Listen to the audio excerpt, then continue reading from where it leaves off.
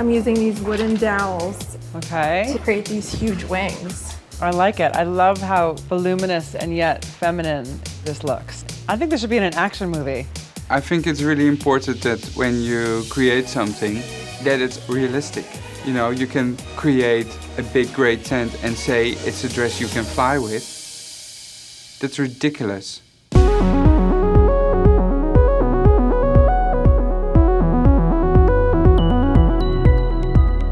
Hey listeners, welcome back into the Workroom, a Project Runway Lovecast. I am Ernez. And I'm Samilia. And I'm Nayland. Yay! It's the Dream 3! Triplet powers activate. Yay! Welcome back, Samilia and Nayland. Mm-hmm. So yes, we're here for a very special edition of what I'll call Avant Pod. Yes, guys. Nice. Early Challenger spoiler. So this was the Avant-Garde episode, which is one of our favorites. So it's really great to have us all here together, which is wonderful. Mm-hmm. And so, of course, before we go forward, let's just do the rundown. You can follow us on Facebook at facebook.com/The Workroom for whoever is still there. And on Instagram at The Workroom Podcast. Send us messages, react to the shows. And before we go even further, wanted to include a fun follow-up to Nayland's comments on Arena's 2017 sequin find, because speaking of reaction to the shows, shout out to Don and Judy who sent us their really, really hilarious sequin experiences. We even got a photo from Marshall's. I mean, just it's just so perfect. We got a really great laugh out of that off podcast. So yeah. Great to confirm that this is a thing. Oh man. That there are pillows out there. Like I think I kind of had to see it to believe it. That people would actually put this on a pillow. So, and this doesn't feel cuddly at all, or something that even you would want to decorate. I guess it would be mostly decoration, probably.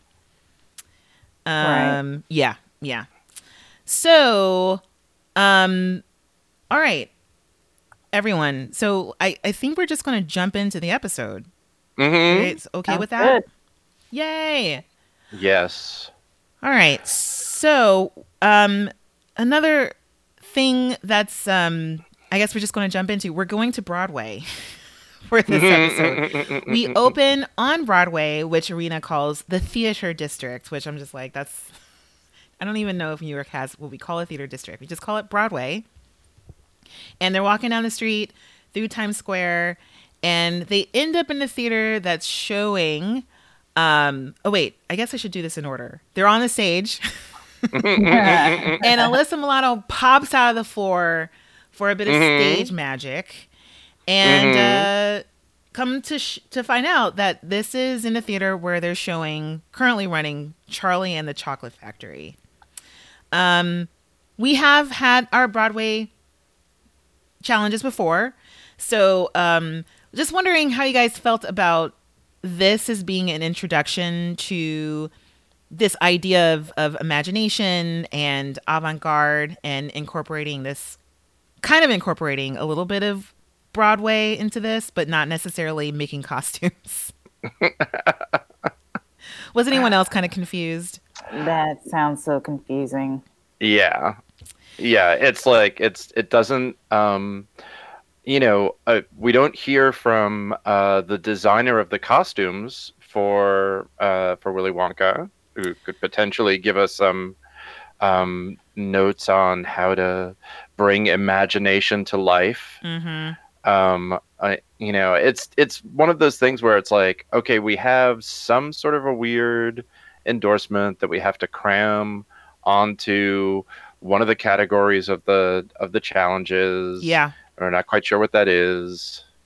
I mean, so let's get into the challenge. So Alyssa, jumps out and is like, "Oh my God, Willy Wonka, imagination!" And she welcomes the guy who's currently playing Willy Wonka, Tony Award. Whoops, Tony Award winning Broadway actor Christian Borle. Mm-hmm. I've never heard of Christian Borle before, which is fine. But he comes out, and it took a really long time for the Chiron to come up under his name, because I was like, how do you spell Boral? I've got to write this down for the notes. I don't know who this person is. And then so he gave, what I'll call a very hish description of Charlie and the Chocolate Factory. And so he gives this really, I don't know, he just sounded very excited to be there. Did anyone else get that from that he was just kind of phoning this in? Oh. I don't know. It just didn't feel as if he really wanted to be there. I mean, it does feel like this is a real, yeah. It seemed like a moment that was as confusing for him as it was for anybody else. Yeah. Yeah. And so we can get into the more confusing parts, because the challenge ends up confusing the designers. What do you? Oh, go ahead. I was just going to ask, what do you guys think about those movies? I mean, were they important for you or not? Or I was going to ask you guys about that as well, because they, the history goes into how Roald Dahl wrote the book and I was going to say these two iconic movies have been based off of, but really one to me is iconic with Gene Wilder. That's the only one I've seen. That one is one of my all-time favorite movies as a kid. So yeah, I mean, I'm intrigued. Okay. Yeah, I mean, I think that was the first time I ever saw a movie where in real life, based off of in fairy tales, which are, they kind of have this sinister feel. This is the first one where where I realized the children are terrible. They're really horrible. And then there are consequences for all their actions. And then, it's not until you get really that much older that you realize that all those kids probably died. A bunch of kids died in that movie. Oh, yeah. Yeah. Oh, it's not good. It was terrible. Yeah. I don't know what happens on the Broadway play. I'm not really sure if they... If they keep up with that or not, but yeah, I kind of hope they do. It just kind of glosses over all of that stuff. Yeah. I guess you do see a sequence. I can't remember if that happens in Charlie and the Chocolate Factory. If you get the shot at the end of the sort of disgruntled bad kids walking out of the factory. I know that you do in the Tim Burton version. Okay. So it's like they all you see them walking away. So at the end of the movie, they're definitely still on Earth. Yeah. Okay. Yeah. Because definitely in the first one, no, those kids are gone. Yeah. But yeah, that's a good point, because there's so many different things that you could draw from this actual story that has a lot to do with innovation and imagination, especially in terms of storytelling and storytelling with children. But I guess you just don't want to get that deep. And but they got deep enough to focus on that's not deep at all, to focus on the chocolate. But then they go right past that as well. Right. So there's not a lot of chocolate. There's not a lot of candy, period. But there is this concept of imagination, which you can very easily put onto an idea of whatever you think avant-garde means. Right. Well, they go to this thing of you're supposed to have an invention. Right. Like that. Like, so they say okay, so your outfit has to have an invention. And this is the avant-garde challenge. And it has to be practical. Yeah. And it has to be surprising. Yeah. And functional. Yeah. And powerful. It's just and spark never joy. seen before in fashion. Yes. So. Yeah. Yeah. By the way, shout out to Olinda Rodriguez, who in his essay L'artiste, le savant et l'industriel, from 1825, first posited the use of the term avant-garde. How many years have you been waiting to put that in, Nayland? I mean, that is a polite way of you saying to me that my Wikipedia is showing. But Oh, you just outed yourself, Nayland. I would never think that you were Wikipediaing this on the fly. I would think that this is just something that you just have always known. You are a scholar. yes, indeed. It's so funny. I was like, Wow. okay, here's another just like nugget that's just in Nayland's head that he's been just waiting for it to crawl out. Yeah. So since 1825, we've had this concept knocking around. And okay, great to bring up that year because it's been a while. Avant-garde has been around for so long, and so many people have been trying to figure out so many different ways to explain what this actually is, or to, but the irony, I guess, it's such a forward-thinking concept, and it's something that's very much steeped in. It's not ancient history, but it's been around for a really long time. Yeah. Okay, so the nitty gritty of this challenge, we've already mostly gone over. They get 1 day and $250.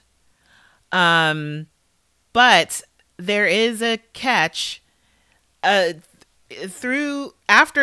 Alyssa and Christian Borle do their acting exercise on stage, pretty sure Alyssa has also been in theater. Notebooks magically appear. Oh, wait, can we say something about that? Oh, sure. Yeah. There's he hands her his staff, tells her to strike it on the floor. She does.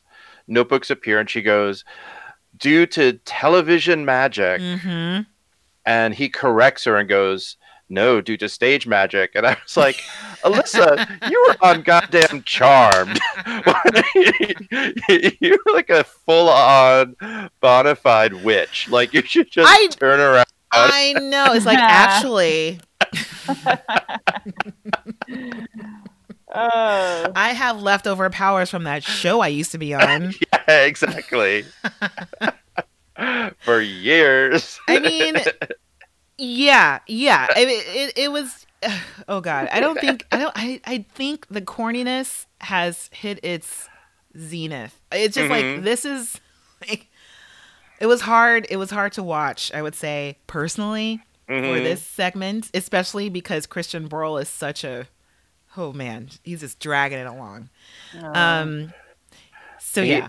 I'll tell you what, he doesn't want to make me go see Charlie and Chocolate Factory on Broadway, that's for sure. I'm sure that he belts it out. I'm sure that like, yeah, because he very much has that look of somebody who is always gonna like knock it out of the park on stage, but his look does not translate to like TV, or like he would get like character actor parts in TV and movies, but that makes sense. That makes sense to me. I bet he sings and dances great. Did y'all notice the previously recorded blurb that came up? Like, as they were grabbing their sketchbooks. Oh, yeah. Talking about, this is going to be available at JCP. And it has, like, the little previously recorded. I just thought that was... corner. Okay. So we all got that. Yes, that's their new thing. Like, whenever that announcement happens, okay, that shows up in the corner. That little titling. All right. Yeah, I didn't even put that together. I was just like, of course this was previously recorded. We're not looking at this live, but makes sense. It's interesting that they would kind of put that in there and not edit that out. Some work was done. It's gotta be contractual. Yeah. Probably. All right. Okay. So we have our notebooks magically appear through the witchcraft of stage and TV magic, and there is also like tiers of chocolate bars. So in the spirit of Willy Wonka and the Chocolate Factory and Charlie and the Chocolate Factory. One of these bars has a golden ticket in it, and whoever gets that ticket gets an extra $100. Who gets the extra $100? Bedell. Through the Canadian superpower of politeness. Yep. It's like, I am just gonna let these other children battle it out. And I love how he was like, well, actually, I'm Charlie. I was the last one, like I was just also in a bed with my grandmama and grandpapa, who are probably, suffering from polio somewhere right now. Mhm. And I got the last one, and it's the golden ticket. It's like, great, especially since we all know that he can do a lot with a little. So Yes. he gets the bigger budget this week. So he gets $350. It's still like a one day, which I was like, okay, great. One day for an avant-garde challenge. How good are these things going to be? But don't they normally get one day? Not for avant-garde. They Really? usually get Okay. two. Yeah. I didn't remember. Yeah. They usually get two, and then sometimes there's a twist, which is really unfair, where they have to make a commercial pair, remember? But usually they get a couple of days. But this is the global edition of All Stars. And so, yeah, that's what we're doing. So it's time to sketch, and they get to sketch in the theater. Right. And we get to see a little bit of some people's, what they're doing. And, the first person we kind of fall on is Anthony Ryan, who I could tell from his sketchbook the first thing he wrote was a question mark. Because I was like, and just words. I don't think there was anything drawn, just words, free associating. And, we have Bedell and Arena on stage. But let's anyway, anything to say about this time? About sketching time? Yeah, about sketch time. I mean, Irina does the heavy lifting of saying like, oh, the avant-garde is so fantastic because it means you can go really wild. And then you get to see her sketch, and she's kind of like, it would be fantastic to have this gown and have it turn into this like Da Vinci flying machine, and you could fly away. And it's like, okay, that would be great, but I'm gonna pull out my little art history, like, Anglital like attitude and say, actually, the Da Vinci thing that you're thinking of is the Vitruvian Man. Like all of his flying machines were never designed like that. Like he sort of designed like a recumbent, like helicopter-y thing. I mean, and I did have a question about that because I was like, I'm pretty sure that's not what that was, even though it's something that she drew out. I'm pretty sure that's a study, but not. Did she really think that was a flying machine, or maybe she was cross referencing? I think something? she just had him cross in her mind. Okay. Yeah. All right. Okay. That makes more sense to me too. I mean, her sketch seems like it will have presence, but I'm like, I don't know. She's talking about wooden dowels, little arms. Like that sounds heavy. How long are those gonna have to be? Yeah. I don't know. Yeah, no way that could go wrong. I mean, I was excited to hear that she was going to incorporate some type of like, wood in there, but also I just kind of like this idea of solving this problem of how are you going to construct something that's sort of close to like a longer wingspan, and that it wasn't just, I don't know. I just love the idea that she was going to use wood, make her model walk down the runway holding like wood underneath her cloak. So yeah. So we also hear a little bit from Django. He's making, or seems to be sketching out like an oversized Willy Wonka outfit and a big hat, which I thought was a little bit questionable, and also I don't know, just kind of highlighting how difficult this challenge was presented to them, because I think he saw Christian Borle and was like, okay, that outfit, I'm just going to exaggerate it. Yeah. All right. I'm not sure what his invention is really. Django's. No, there was no invention. Okay. Definitely wasn't. All right. Ready for mood? Let's go. Okay, let's go to mood. I really didn't write that much about mood this time.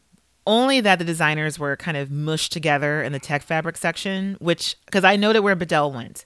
And my first thought was, is tech fabric expensive? Maybe. But we have them all in the neoprenes and the meshes. But other than that, did anything stand out to you guys, or anything that was exciting or worrisome? We're sort of seeing the sketches. Anthony Ryan's going big on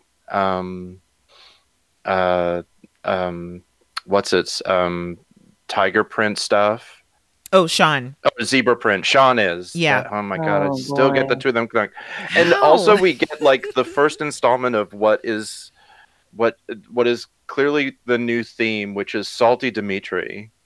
Like Dimitri feels so over it in this episode, does not have like a good word for anybody. Oh, not at all, especially Sean. And Yeah. I kind of agree. I would have probably kept it to myself. It was strange to me that he was doing all of this red and zebra red and different types of leathers with this ugly treatment. And but I just kind of love Dimitri looking down at his fabrics. He's like, I would never make anything out of that. That is just bleh. And Sean's Right. like, Yeah, the fabric it's almost like he's stuck on like the zoo challenge or Yeah. something. I don't know. It's really weird. I mean, I like his concept of interchangeable pieces in the garment. Almost like Legos or whatever he said, but I don't see that playing out with his fabric choice. Yeah, but then you do get Sean like clapping back with like, "Lucky you're not making it then, sweetie." I know. It's like, mind your business. Yeah. Dimitri, I know. come on. And you can just say that to Dimitri for the rest of this time. Just mind your business, Dimitri. You're just... I know. Dimitri's being kind of a Congoed in this episode. Oh, I'm not familiar with that word. Congoed? By whatever do you mean by that? When somebody's most people know what it means, right? It's like when you're have like a really goaty attitude and you're just anti everything. You're a Congoed. Oh, Congoed. Yeah. Wow. That is a brand new word for me. I don't believe I've heard that one. Really? I think I'm going to use that a lot more. Congoed. Maybe it's a New York thing. I don't know. All right. Yeah. Okay. I'm writing that down, Congoed. Anything more to say about this time and mood before we move on? No Swatch, but that's okay. Swatch's contract is clearly like... I mean, as long as we get to see Swatch on Bravo, I'm good. I just need to make sure that Swatch is still around. I think Swatch is saving up energy for what really matters. Yes. We do get product placement for Lyft, which is like... they got Bedell to do that. It's like, seconds. Guys, it's time for our lift. Let's lift back. Yeah. Great. All right, so let's go back to the workroom. Mm-hmm. And in the workroom, we have Michelle essentially introing the rest of the parameters of this freaking challenge. Right. Which, no one could have said this before. Yeah, no. What? I'm like, wait. Okay, what? so you guys, what did they leave out? What did they leave out? That they can source more materials from online. Yeah. She said like the dollar store. Yeah. Where else did she say? There's an online hardware store of unknown origin. It could be Lowe's. It could be Home Depot. We don't know. But a hardware store that has an online store. Mm-hmm. And then Mood Online. So, it was just like this weird, quick thing. And I'm just like, why are we missing this? Why are you... I was so annoyed. Mhm. Because I Yeah. want to be able to see the materials that they're choosing. And also, might this also be some strange unconventional materials challenge too? So what's Oh. Well, happening? They're trying well, to meld too many things. yeah, I think it's like, okay, was that a result of kind of like looking around at the designs and going like, none of this is really avant-garde enough. Hmm. So let's add in a twist where you can get more materials. And then it was like, oh, we don't really have time to like fully flesh out the story of this twist. So we'll just say that it's happening. I mean, it was like Mhm. it's a really weird thing because I could see like doing a version of it that was like, okay, designers, we really want to challenge you, and you're sort of there, but not quite enough. We'll give you another $100, and you can just order anything from these three sources or something. But like Yeah. to have it kind Mhm. of like, oh yeah, you can also go shopping at this other place, and Yeah. that so few people took advantage of that. Yeah. I And know. It's Also, so is kind of weird. weird. oh, so okay, that's something that I didn't really notice because we know that Anthony Ryan, Right. Mhm. Michelle, and I think Sean, anyone else I mean, who, maybe that's where Sean got his grommets, yeah, right? definitely that's where he got the grommets. Um, is that where Irina got Her wood, her dowels? Yeah, yeah. probably because you couldn't get that at Maybe. Mood. Yeah. But could you get Yeah. Yeah, dowels I from don't know. an art store? Like you could, yeah, you could get dowels at Blick or something. Never mind. Yeah, I'm not yeah. even. It's like maybe it That was wasn't one Blick. of the ones on their list. But you can get it at the hardware store for sure. Yeah. Man, so yeah, this was like a really gigantic editing trip up and just or a production trip up where I'm like, Hmm. okay, all right, so here we go again. In bringing in Project Runway history, they have done an avant-garde challenge that was basically an unconventional challenge. They have done that Hmm. before, and so if you want to put another twist on that, then I don't know. At this moment, you can't run anything past us. We're gonna catch up on that. Just so annoyed. Yeah. They're just randomly throwing stuff in here. Like, okay, another thing that I was very confused about Hmm. was how you hear Michelle talking about, oh, I have a friend whose son has autism, so I really want to create this design that blah, blah, blah. And then you also hear Anthony Ryan saying how he's got friends who are blind. Like, so at this point, I'm like, wait, were they supposed to like take some sort of disability and rope that into the avant-garde challenge as well? Or It was just an invention, and I think the two of them happened to like focus on people in their lives who. So because I thought this was interesting with Anthony Ryan, because he's like, I've observed how my deaf friends communicate. And they're bringing out they use like oh, is it iPads, they deaf have or all these blind? things. Is it Yeah, deaf or yeah. blind? Oh, they're deaf. They're deaf. Oh, okay. Sorry. Yeah. And so it's kind of like I thought they're also on my bracket. I thought those were really thoughtful ideas because they're observing. I mean, just think about the ins and outs of an invention, or when you think about this idea of an invention or bringing something that is practical but new and all this other stuff and inventive, blah blah blah. Think about how people, a problem to solve or something that you can improve upon. And I think for them, it didn't necessarily have to be like a condition, but I think that that they both were focusing on conditions of others. Kind of to me was they were two of the most focused concepts out of everybody, Hmm. Mm-hmm. and Christina, because I mean, it's just a cool idea walking around like a boombox, like so cool.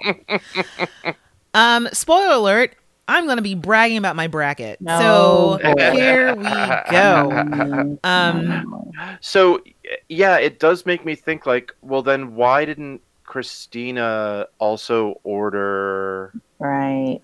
like some cords or cables from the hardware Yeah. store? I mean, Oh, that would have been so cool. it's like this weird like I don't understand how this other materials thing uh, actually fits into it anyway. Yeah, especially if they're not It's kinda all required confusing. to do it. And it's just something that's supplemental. So did Right. they know beforehand and then spent part of their budget there? Or is it something that they all, like level the playing field?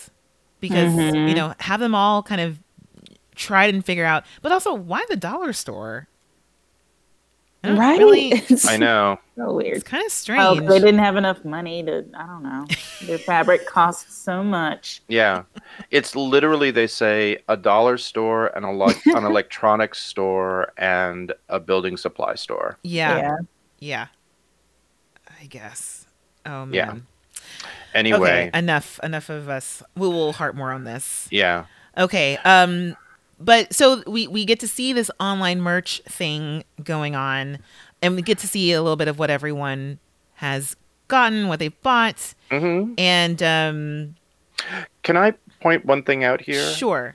We have an exchange with between Michelle and Dima, Salty Dimitri. Yes. Where Michelle goes, we had that avant-garde challenge in our season of All Stars, Demon, and you won, and I was second place. Mm-hmm. And he was like, yes, and she's like, well, we should do it again. Only just reverse this time. And he's like, But I want you to pay attention to the dress that he won the avant-garde challenge with. I mean, it is. Let's kind of bring this. I mean, man. I think it kind of okay.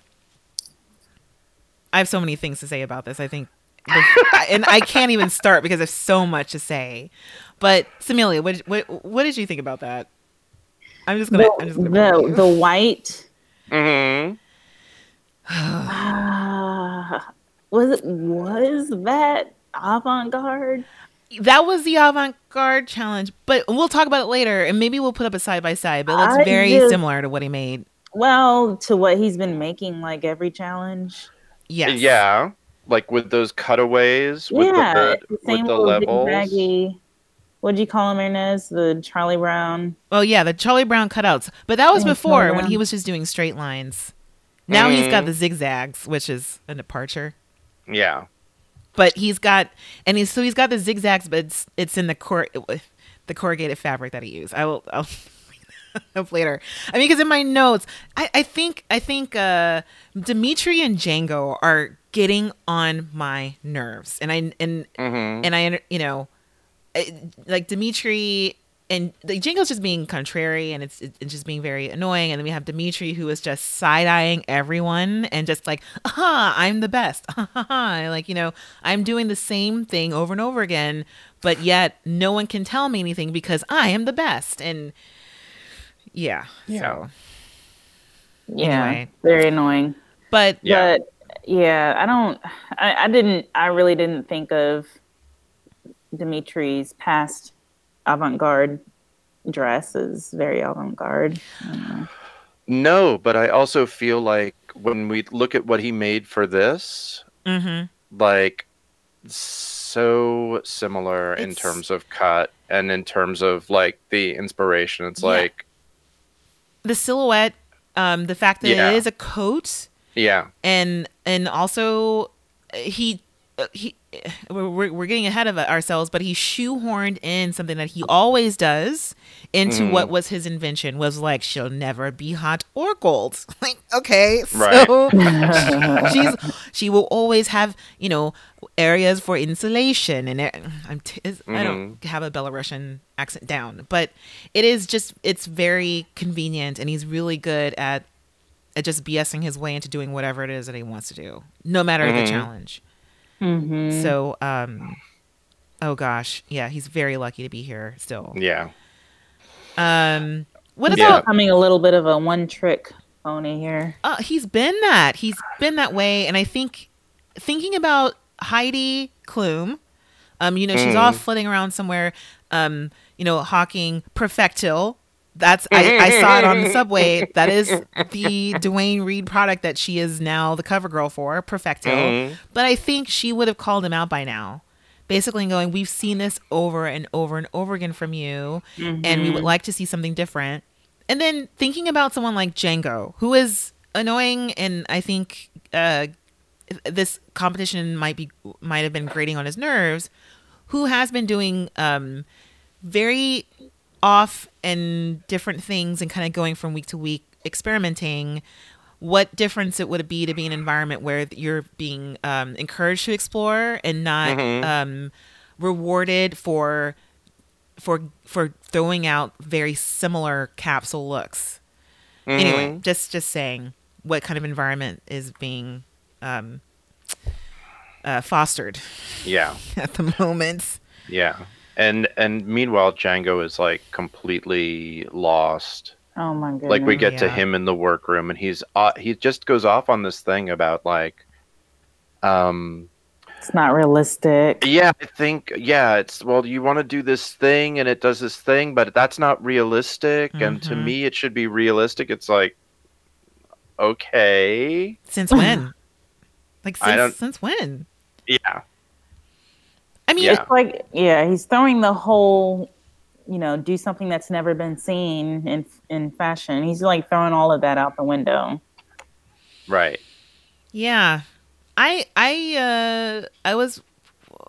thought a lot about Django during this. Of course, we'll see a lot of Django, but it's interesting, you know, going around the room and people asking each other like, "What's your invention? What are you doing?" And we have Christina, who's just like, "Baby, I can listen to music as loud as I want," and everyone's sort of going at it, and Django really is struggling, who probably is the most conceptual and stereotypically avant-garde designer in there to begin with.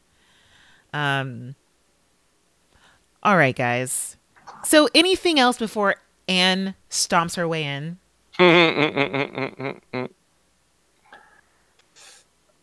I don't think so.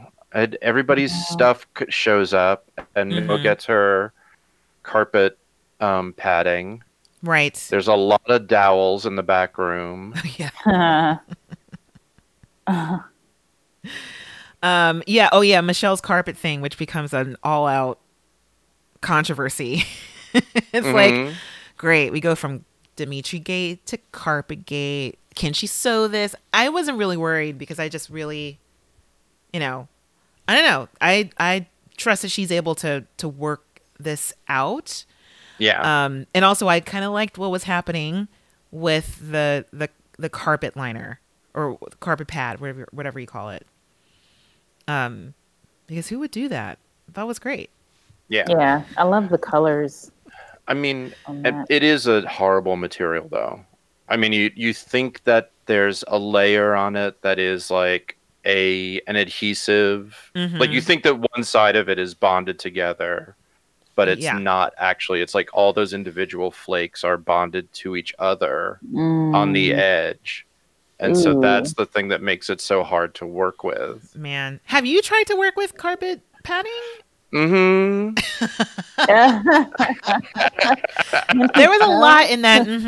There's a lot there. When you are a young sculpture student and you do not have a lot of money and you are like, how can I take up a lot of room with not a lot of cash? And you go to the hardware store, you go to it's some industrial store, you buy stuff and sort of figure like, oh, I'll be able to make this work out. Like, yeah, I've definitely tried to do stuff with that material, and it is tough. It's tough to work with. Yeah. I mean, I just have never encountered it. To me, from far away, it looks like, something that you would move with. But when she started, flailing it around, it has this weird drape to it. But yeah, it's not. I don't know. It just I'm curious to see what it really is like in person. I've never dealt with carpet pad. Yeah, I don't think it's bad. I mean, I think it's a really kind of great material, and it looks like that sort of old-fashioned linoleum. I mean, it is literally like the scraps from the foam, like, the foam factory, like all sort of turned into a slurry and glued together, but it just doesn't have any, like, as soon as you were to sew through it, you would just puncture everything. Right. It's, yeah. Yeah. Okay. So we have we have Here comes Anne. It's Anne time. Yeah. And as soon as she comes in the door, everyone sits up really straight. And I feel like this is not an edit, but everyone on all their faces is kind of like, okay, here we go. Hey, Miss Anne. And so Anne has her bob, her statement earrings, and is ready to talk about, like, I think she's ready to grade them on their avant-gardeness. And so first we have Michelle and her sensory deprivation jacket. And Anne really loves the carpet padding. And would hate to lose it. I thought this was a wonderful interaction here. And I was kind of surprised that Anne was like, sure, go for this. Just go for this. This raw fabric. Don't cover it up with anything else, or raw material. Don't cover up with fabric. And I think in a way she was trying to steer her away, or steer Michelle away from her crazy, so far, just unsuccessful conglomeration of different types of prints. But is that what she actually chose in Mood? That other material was so ugly. It has why? It has mustard in it. Oh gosh. which I'm like this whole which time Anne I'm like generously doesn't comment on. Oh, the whole time I'm thinking this was like some leftover scrap from a previous something that she found under someone's table. Oh gosh. Yeah, it looked like, plaid to me, but something very quote unquote serious.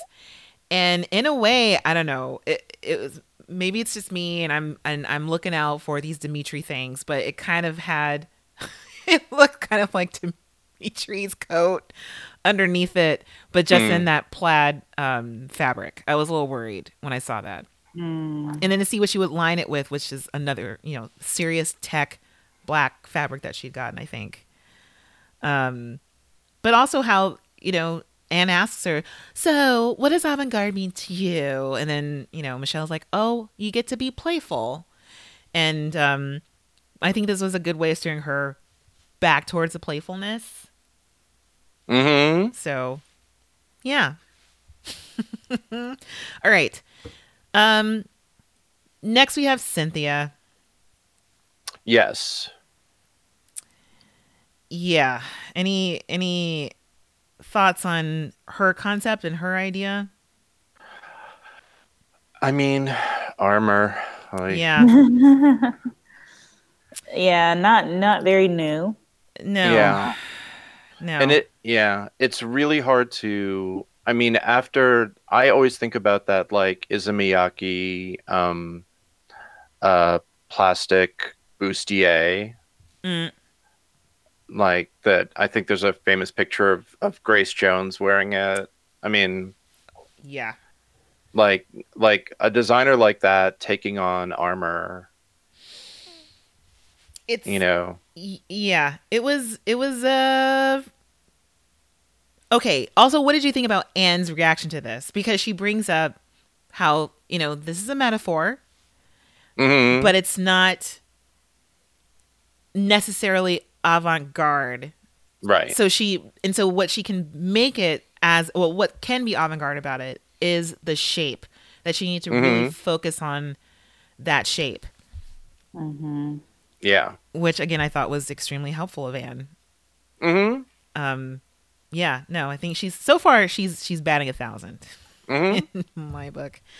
Yeah, and then next we have Christina, which was kind of quick for me because I was just really curious, and I thought her idea was so cool. I'm biased because she's on my bracket, but it was a little quick. So, but I mean, all in all, I think I actually didn't write much about this. Do you guys have any thoughts about Anne and Christina?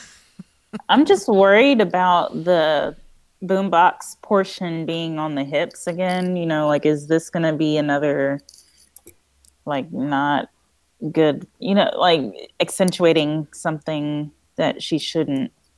I mean, it doesn't, it feels like she kind of has run out of ideas at the waist, right? Mm-hmm. Like below the waist, things are really interesting, and then above, she has this kind of weird, like, oh, I'm gonna use this scrim stuff to like indicate a sound wave. Yeah. And doesn't like do anything to dissuade her from that, which I think is a mistake. Yeah, totally a mistake. Because then, she's taken this, she's trying to sculpt this idea into something that is actual, that has dimension and refers to a musical shape, fine. But I totally agree with you. She does way too much up there. And I think a part of it is just because she can, and so then she does it. But it's kind of like, do you really need that? Yeah. No, you don't. Yeah, she tends to misunthink it, and it's sort of like not. It's the thing that trips her up all the time. So I've never heard that word before. Misunthink it? Yeah, I mean, it's like, when you're sort of thinking something and then you rethink it, and then it's like misunthink it. Okay, misunthink it. Yeah, she tends to ruminate and overwork things, and I would love for her to take a little note from Bedell, from someone else's bracket. Who cares? Where she's also a very fast worker. And she needs to take a step back, take one thing off, and stop, misimthinking it. Yeah. So I totally agree. All right. So are we ready for Dimitri? Oh, yes. Dimitri, my bracket. Yes. Yeah. You want to take this one away, Samelia? Oh, absolutely. I'm actually loving where this is going. I mean, I know he does like the whole cutout thing all the time, but I really like this look. I really like it. Okay. That's great. I love it. I mean, what, y'all don't agree? It's just okay. I mean, it's fine. It's fine. It's Choose your words kind of wisely. Okay. The only word I can come up with is growly. It just looks very growly to me. Yeah. What's that? Yeah. Growly. I can't believe you guys have never heard this word. But basically, it's kind of when you get something in the mail that's cold or hot, and then it's in the shape of a box. You open up that box, and you take out all of the things that insulated it inside, and then you decide to maybe like make some pants out of that. It looks like that. It looks like the material you take from your box, and then you make your clothes with it sometimes. And you guys have done that before, and that's right? That's the Grolies? Yeah. Okay. All right. It's looking growly. All right. Well, if you say so. You can disagree with me if you'd like, but I do disagree. it just reminds me of that. It's just looking very growly to me. I'm loving how, so he's got things that are kind of misshapen, or not misshapen, but the proportion is separate, like with the lapels. One's larger than the other, and then he's using his cutouts in a different way, sort of, I feel like, to me. Like the pocket is it looks separated from the rest of the garment, which is really neat. Yes, he has like some salty stuff to say about the other person who's making an oversized coat with kind of cartoony pockets. Oh my goodness. How? Okay. So let's go to Anthony Ryan, who's also on my bracket. And, I again love his idea. He talks to about Anne. Anne loves it. Talks about how he's figured out a way how to sew this vinyl on top of the fabric. It's, he's working his way through it. It's just it's giving him problems, but he's just doing what he can. And then Dimitri figures out a way to sound just like some like fuddy-duddy Luddite, and I wrote this down. He sounds like a tech elitist all at the same time. Because he's like, if you think about it intellectually, why would anyone need this when you have like iPads and iPhones? Which is a good point, but still. What do you guys think of this? I just thought Dimitri was just so...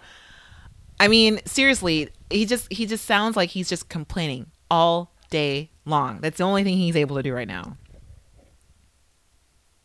He does really sound over it.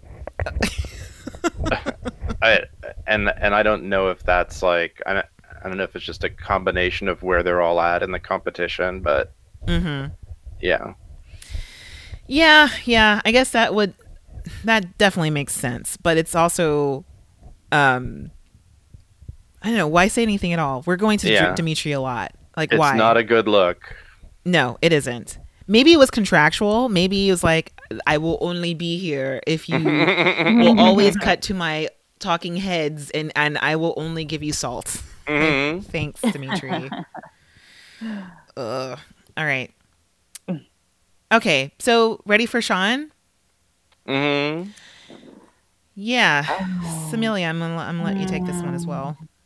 Man, I'm not liking this. So, I mean, Anne likes his idea of having the, moving pieces and whatnot. But first of all, he doesn't have a whole lot to show her other than like a cutout pocket with some grommets on top.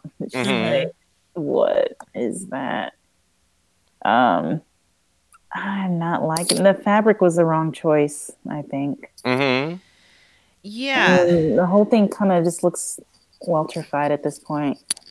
So yeah. Oh, I also sorry, Samilia. I didn't quite hear you at that last part. It looks what? It looks weltrified. Weltrified. No, I don't know what that is. I don't quite get that. Of course, weltrified, like, the different components don't go together. Oh. Like he's got some fringe. I'm like, dude, just stop with the fringe already. The print was a no. The zebra print or whatever. Oh. What was he thinking with that? That's interesting. The grommets, like, Oh, okay. So basically, it's weltrified in how disconnected all of the components seem? Exactly. Okay. So you mean it's like Miss Peck? Right, yeah. Hold on. Okay. Miss Peck. Yeah. Is that a slang term for weltrified? I mean, that's generally the way I've always heard it, but, All right. Again, could be a New York thing. Okay, fine. My LA is showing, apparently. We don't talk like this on the West Coast. I don't know how you talk about this stuff in LA. We don't say weltrified. I think we must. I mean, mostly we just use a lot of words. I will also say, like, and not to just beat this into the ground, but this idea for these kind of like modular, things. Again, you look at it. You have to have like such a conceptual design bent, and you look at someone again like Miyake, and there's whole collections that are really based on this idea, right? That you have these things that are not really separates, but are that like different versions of tubes, that interconnect or that you can like wear in a variety of ways as a skirt or as a top or as a hood or and it feels like, Sean has this idea, but you really like each one of those pieces has to be designed and then kind of shown in a couple of configurations for you to get the idea across.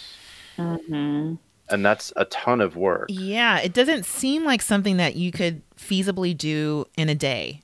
Yeah.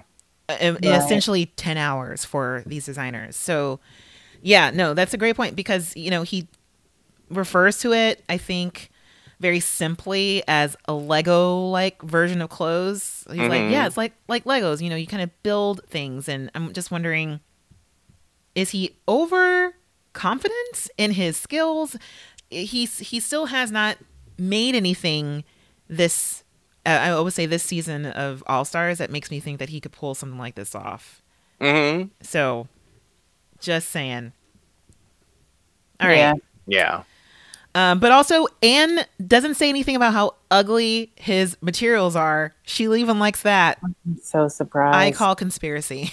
I call it. I don't understand. And whatever, it's fine. Yeah. Okay, so next we can go into Irina and her flying outfit. And Anne really likes it as well. Yeah. Well, when you think about all of those animals in the wild whose wings are circles, it starts to make sense. I mean, is this really going to fly? And I feel like all other inspirations and all other like the logic kind of goes out the window. And I think with this is probably something that probably like really fucked with Django even more when he's just like, we have Anthony Ryan over here who's like, my friends can use this, and then we have Irina on the other end. She's like, imagination. It's like, she's going to fly. He goes, I'm sorry, clothes can't fly. It's just, I think he's just kind of it has to be realistic. It is that I think that is also possibly like Django's most Dutch moment, because that is like such an intense like Dutch sentiment. I know, because I was so confused. I'm like, why are you anti-imagination, Django? Yeah. Like, why can't you just let her have her fake flying dress? He's like, it's like anyone can make a big ugly gray tent and say it's gonna fly. Yeah, but it's not. It's ridiculous. It's like, yeah, well, it'll never fly with that attitude. You have to believe, Django. That's the only way this is going to work. Just remember the words of Willy Wonka. Exactly. Haven't you seen the movie? Yes. No one's read the book, but have you seen the movie? They fly in that. I think they die at the end of that. They die to fly.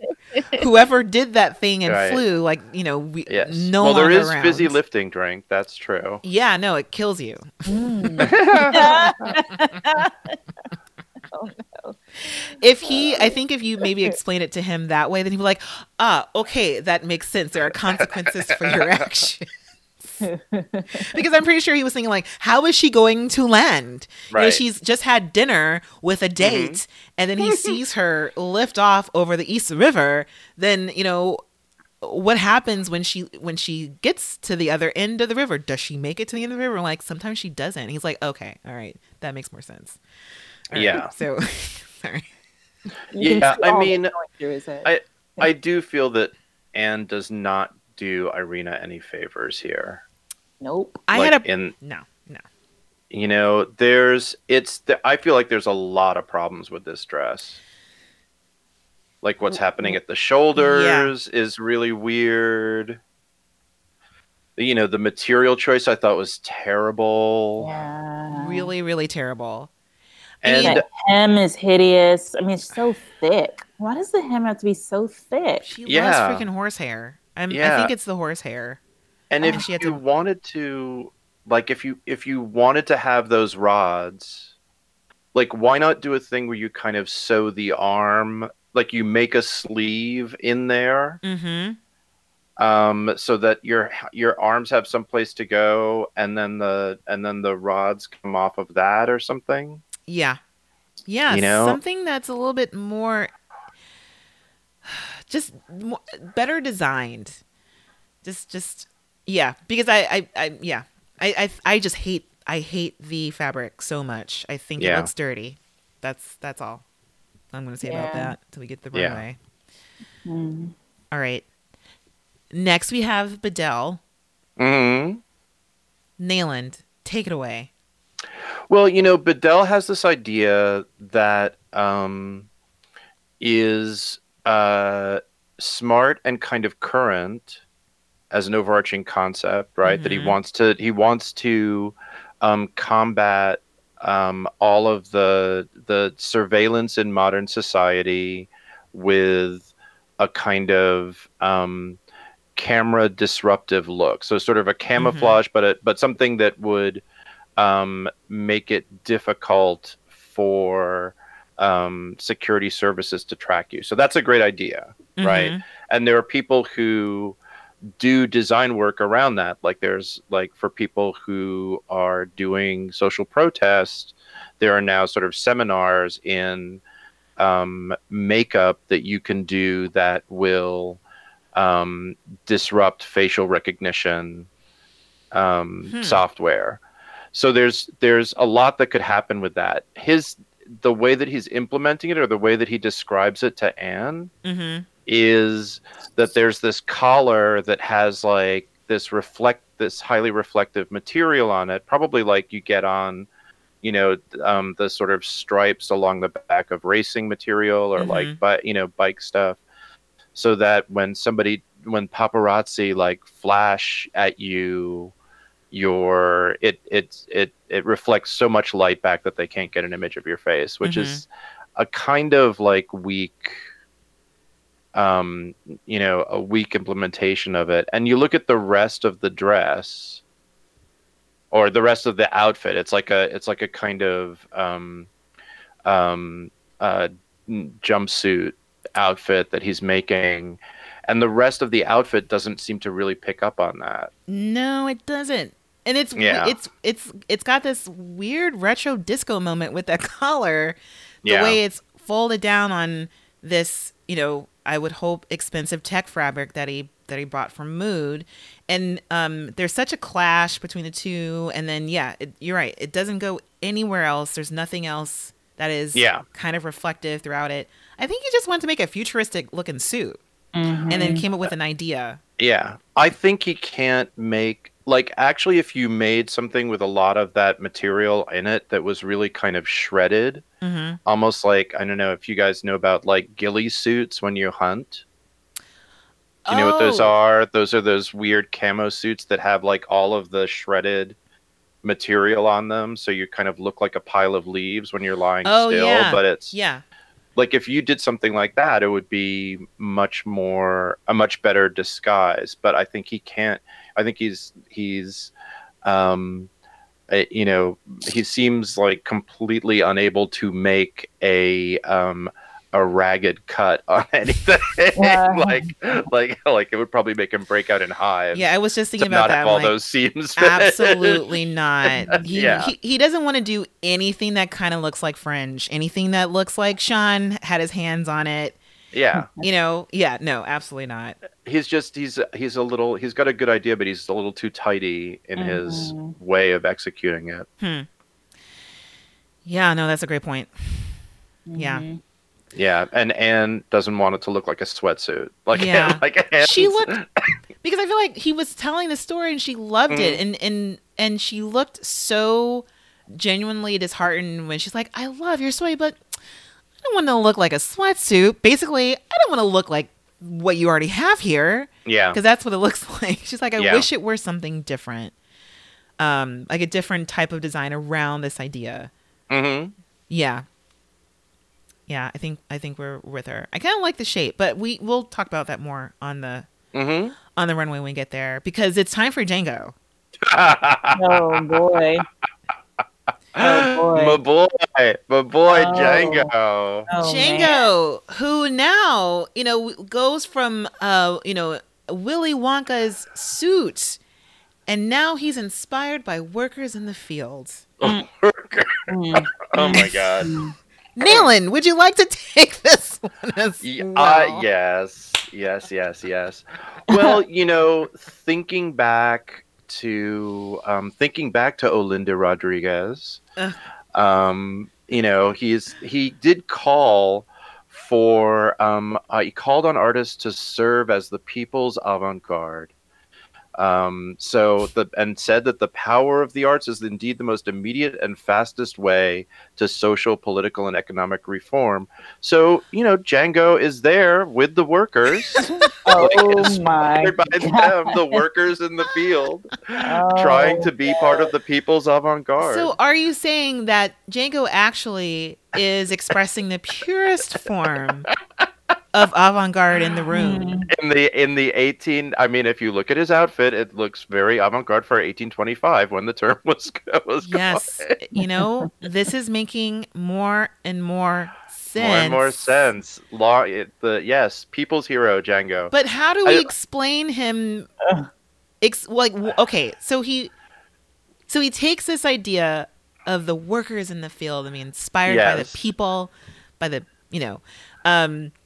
and he's going to make a huge hat, but he's also choosing to make like a virtuous adventure apron, like choose your own adventure apron thing, where you wear the apron and then you just tie it around your body in a bunch of different ways, and that's also his invention. Yes. Yeah, well, there's so many different ways that you could wear the apron. I mean, you tie it around you, and you put your head through part of it, or it goes around your waist, or even around your neck. But it is worth it to really just watch and like Anne's entire body language during this exchange is so good. I mean, it's so like, how did I ever sign an agreement that means that I cannot slap you right now? I mean, I am holding one hand in the other hand because if I don't, they will both be slapping you right across your crazy mouth. Right? And it's just like, she's holding, and she's gotten better about this, but she has gone back to the hand holding in front of her body. Yeah. Which is such a defensive posture where she's like, I need something between me and you. Yeah, shoulders hunched over. She's not quite stepping back from him, but she kind of is. Yeah. Yeah. Giving him the eye, and it's like, oh wow, an apron. Okay. Yeah, so that's your invention. And so you think that's avant-garde, and he goes, the way I do it, it will be. I'm like, bless you. He's like, And it's interesting because he can't hold it in and he can't like wait for Anne to leave. Before she even leaves, he kind of like scoffs at her. Yeah. And so disrespectful though. Yeah. He's walking, or whatever comment she said last, and he's just like, whatever. Yeah. He's like, he's totally over it. Ooh, oh man. Yeah. No way. Yeah. I'm looking at a frame here, like just right at the very end, and it's like, never have two people wanted to be further away from each other. Oh my goodness. I mean, it is oh man. And I think on purpose she leaves him for last. Not just because of where he is in the workroom. I think Django's been last for I think a few episodes. And I mean, and then she leaves and she's giving them some points of positivity, and she's really impressed by some of the things she's seen in this room. Not all of it. Some of the things. Some of the creativity in this room, which is like, do you mean like the Marie Claire posters that are on the back wall? He's like, yes, I like what I did back there. I love how I edited that. Yeah. And then anyway. Yeah, but essentially she leaves and for Django to unravel a little bit. And he instantly goes for Anthony Ryan and calls him out for referring to Anne as Miss Anne. Yeah. And it's just kind of it's just a rampage from there. He just goes stomping around. But I mean, yeah, it's really bad. It's not. It's really bad. Yeah. Yeah. And the whole thing with Django saying how it's not up to a designer to be an inventor, like, how, there's so many things. You can be what you want to be, dude. You know, like, just because you're a designer doesn't mean you can't be something else as well. You know, I think he's really limiting himself with that viewpoint. I agree with you. I just feel like he has so completely gotten himself into the place of like, this is never going to work. They're never going to like what I do. This is always really horrible, that he is just, he's past it at this point. And it's kind of sad, but it does really feel like he has kind of given up in a way, and he's just kind of like lashing out. Yeah, because he does say, I never should have done this. Yeah. And I think he's talking about the agreed to be on the show. Yeah. Yeah. Yeah. Yeah. And I feel like that whole entire sentiment is what you would call like a blot blurb. What is that? A blot blurb. Say that again. I've never heard of that. Yeah. It's a concept around regret. When you essentially go against your mother's advice after she's been nothing but supportive your whole entire career, and probably told you don't need to go on Project Runway All Stars. You're an amazing designer in the Netherlands. Like the concept of maybe I should not have done this. Perhaps I should have listened to my elders who are supportive. It's a blot blurb. That's what he's in the midst of at the moment. That is what characterizes his whole unraveling. It's a word that's been around for a while. Okay. So yeah. Well, It might have some Dutch aspects somewhere in it, so maybe that's why you guys aren't getting it. Yeah. Maybe it's been around in LA. Yeah, definitely. I mean, I will admit to being old, so is it like being like lit? Is it like that? No. It's not that. No? Okay. Even that word maybe is too young for me. All right. Right? Definitely maybe blot blurb is way more sophisticated than lit. I would say. Yeah. All right. Well, that's all I have to learn. say about it. I'll have to use it next week. Yes, it is an overall concept, but it just describes exactly what we've been talking about for Django, but just on a deeper level, a little psychoanalytic as well, because it involves moms. So, but yeah. But anything to say before the models come in, or do we want to jump into this? Let's get into it. We get the models. Yes. So we have the models, and Jesus Christ, Django's hat. It's just a well-made fuck you. Yes. We get to finally see this hat. So we kind of skipped over the montage of, Django's blot blurb, which includes him just shaking this hat that he's just come from from his sewing machine, and it's this crazy moment where he's just shaking this thing really really vigorously. But then when the model's coming, he puts on his hat. I'm like, oh, what? So yeah, we get to see Django's hat. But anything else about this time with the other designers? Because I know we're spending a lot of time on Django. Michelle does the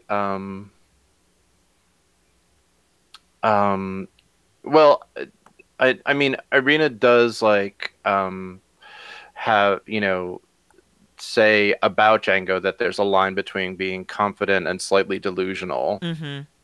You know, we get more of his tirade. We get Michelle jettisoning her underdress and like making a whole nother dress out of the foam. So everything is foam now. Right.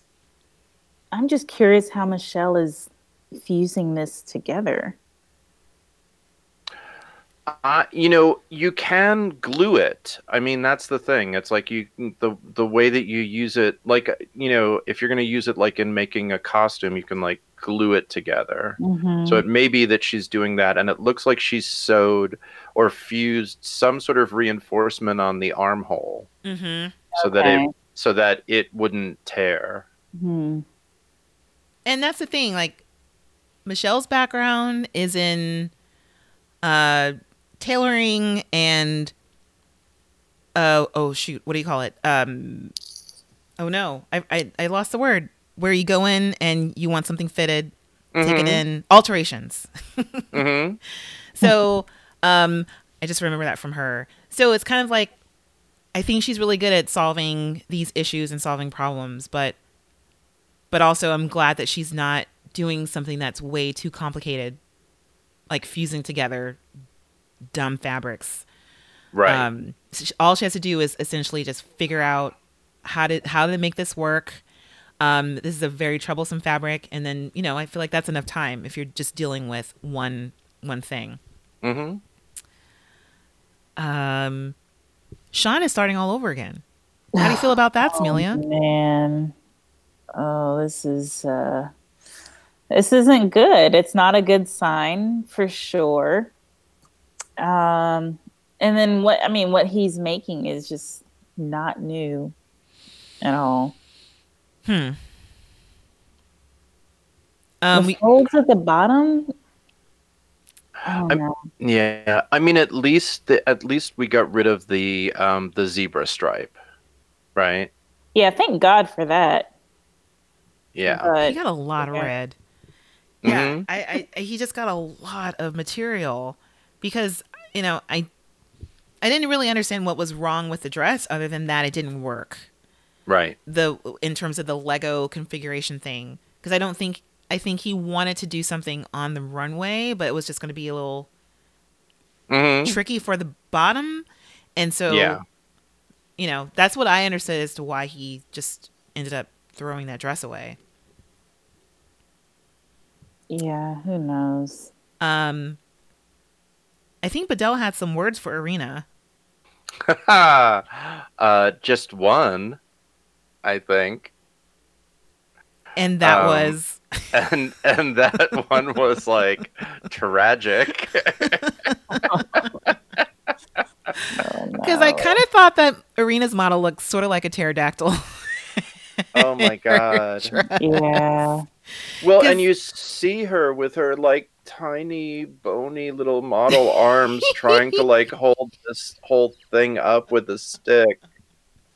Like, give that girl some support. Yeah. I mean, there was like a point where she raised it up, and you can, you know, I feel like the fabric is so, it looks so heavy, but it really is kind of see-through, and so you could see the outline of her arm, and it was like, wow, that I don't know, that looks like a very weak pterodactyl. Yeah, kind of. Yeah, I do wish she had done something more with the top of the garment, you know, maybe like in the shoulder and neck area. Mm-hmm. And she can. That's the thing. Like, she could do it.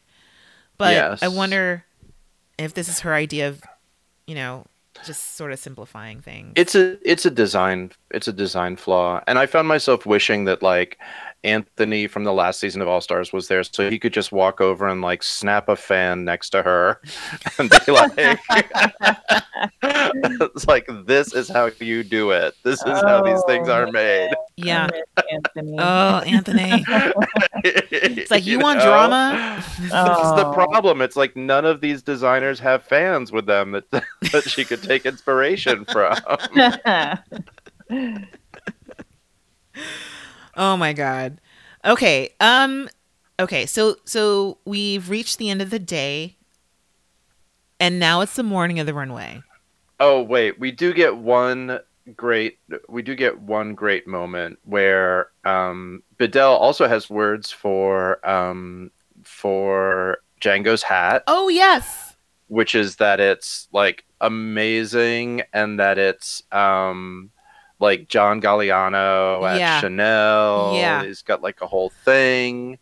And then and then like Django says something about like if the judges say anything to me about it, I'm gonna give them the finger. And Bedell is like, Django, show me how you're gonna give the judges the finger.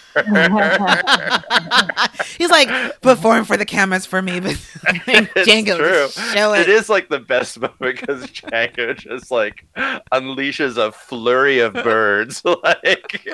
And it's like they all have to edit them out. They're just like, we gotta follow him. He's just like his hands up and down. It's like, oh my god, that was like the heaviest day of editing of this episode. Yes. Just like blurring out Django's bird. it's like, oh, remember when Georgina did it and she just held her hand still and like Django's making this really tough for us. Yes. But oh my goodness, I think calling it a Galliano / Chanel hat was spot on. And also kind of troublesome to me that it was so referential. And it's like of all challenges for Django to be so referential. Ugh. It's just and aside from the fact that Galliano's an beast and horrible and we don't like him. No, we don't. He is shunned. It's interesting that he brought him up. If you guys recall, he went on a very anti-Semitic, racist rant a few years ago, and was essentially driven out of the design world. But whatever. Things. So, but I think. Yeah, I took the point in the reference, and I was like, I don't think it's a compliment to Django to reference any other designer when you're talking about his work.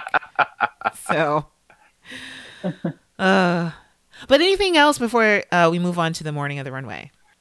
Anthony Ryan says, "Mommy, I want to be off of this ride." I missed that. Oh yeah, it's like as they fade to black at the end of the day. Oh man. He was like, I'm done. Like, let me off. Oh no. And I think this is, and so I've just rewound it, and it's like everyone. So Bedell has been sort of our timekeeper, I think, in mood, and then towards the end of the day, and he has his mic of a rotary knife or whatever, and he drops. He's like, "Time to go home, guys." And everyone's like, "I'm not done. I don't have this. I don't have that. I don't have a top." Anthony Ryan, I think we realized the next day, hasn't sewn anything. Like he has pieces of his garment all together. He's like, I know what needs to go where, but he hasn't sewn it together because he spent the whole day figuring out how to make his dry erase board. So, yeah. Oh wow. So they actually leave the workroom. So that's against my theory of that they sleep underneath the tables at night. Oh, there you have it. So they're going somewhere, at least to the lobby, to their sleeping bags. I think there's like a lift that just drives them around. Until it's time to go again. Their lift RV. Yeah. They're all roadies. And so, yes. So they come back in immediately for the morning of the runway. And all of a sudden, it's Sean's birthday. Poor Sean. Oh, God. It's like, the jury is happy. Like, happy birthday, Sean. Happy birthday, whatever. It's like, you don't have a dress. Sean doesn't have a dress on his birthday. Yeah. So, So we have this incredible rush. This has been happening a little bit more often where the designers, whereas before they were pretty much done the first day and now they're all trying to push themselves and people are, pressed for time. It is 2 hours to runway. All right. Anything about this craziness in between? No, everybody's running around. Yeah. Django has some idea that the workers in the field need protection from mosquitoes. Oh man. It gets worse and worse. But only on their like arms. And it's almost like this wonderful mishmash of Chanel fabrics up top are supposed to automatically deflect mosquitoes from her face. She just has to shake her head real fast. Yeah, he's doing the thing that Anne advised him not to. So I guess another like fuck you to Anne and everyone else. He's like, oh yeah, I'm gonna add sleeves. I'm gonna cover her arms, like the exact thing that Anne was like, oh, don't do that. Yeah. Yeah. And then they look hideous. Like, what is that material? It just looks fake. I mean, he definitely didn't think this through, because I'm pretty sure he could have gotten real mosquito netting from the hardware store online. But he didn't. And then also, I have to say, it's looking more like maybe some type of off-take of a Willy Wonka suit with the bell sleeves and the bell bottoms. Maybe a little bit more Hamilton, but I guess. No, actually, wait, how are you getting Hamilton from it?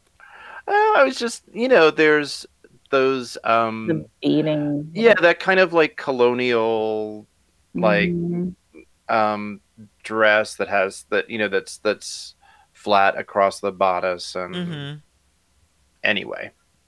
Yeah, I have some issues with this. Okay, so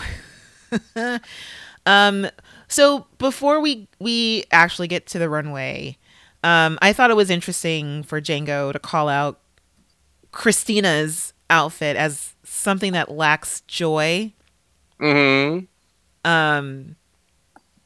Out of, and I think this is probably at Django's angriest. And it's just like, for you to call out Christina, and of course it lacks joy. Have you seen Christina? But it's still a great outfit. So who cares? It's fine. Exactly. Yes. Okay. Now it's time for the runway. Are we all in agreement? Should we all move on? Okay. Yes. Okay. So, listeners, this is your time to access the cheat sheet. The link is in our podcast description notes. And we're going in runway order. All right. So we're on the runway and we meet Alyssa, and she's coming out with something that I would call like a vomper. Like she has like a vomper going on her dress. Okay. What is that? Oh, it's just whatever, you have it's like what you call that really interesting snake cutout at the top of her dress bodice. It's very avant-garde. That's what you call a vomper. Oh. Okay. Yeah. So she's wearing her vomper dress, and I feel like, again, she's sort of on theme. We have metallics, and then we have her wearing a vomper, which is, I think it's like a nice departure towards, dressing on trend with whatever it is that we're doing, something that kind of recalls what the challenge actually is. Right? Okay, so we have our panel, normal people. We have Georgina, we have Isaac, and then we have some screen to stage to screen actors, and Anna Camp from Pitch Perfect and Andrew Reynolds from freaking Hamilton, and from a bunch of other things like Mormon. What was it? Book of Mormon. I guess. I can't believe he was also in Hamilton. But I actually recognize these people, so I was happy about that. I was like, I actually know who they are. Well, that's a big plus. But also, no one who can speak towards avant-garde. I would have even taken Boral. But of course, we have them here. Okay, so now let's get onto this runway. First, we have Irina. Oh boy! Thoughts, guys? To me, it looks dirty. It looks filthy. I wish I didn't see her shoulders. Yeah, why is that? It's such a weird. It's like every part of it, like, why does it do that high-low thing? Mhm. Why, like, the styling is terrible. Like, we were told it was supposed to be like a bird. Nothing else in the dress is bird-like at all. It's Not even the so weird. fabric, nothing. So it was supposed to be bird-like? That's what she was saying. That's what she told Win at the hair salon. That's why she's got that. That's why the model has that weird, like, um, you know, pointy thing in the front. Oh, that's weird. Because remember, her dress can fly. Yeah. Yeah, but I didn't think it would fly like a bird. I thought it would fly like a woman flying in a dress. Yeah, except Samelia, you know that's not realistic. Dresses don't fly. Well, when it looks like a plane a little bit, then yes. You know what? I mean, admittedly, some clothes can glide. Okay. Yes. I'll give you that. Man. I mean, and talk about unrealistic. I mean, do you guys want to move on to Cynthia? Yes, please. Who we never hear from. Mm-hmm. We haven't seen her. We don't really know what she's been working on. And we know that it's warrior-like.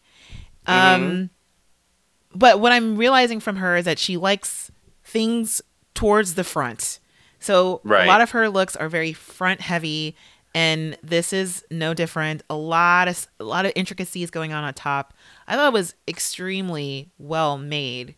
But again, she has this weird thing with colors. So the front is, serious and very, dark heavy colors, and then in the back we have this kind of like a cage or a rib cage type thing that's red.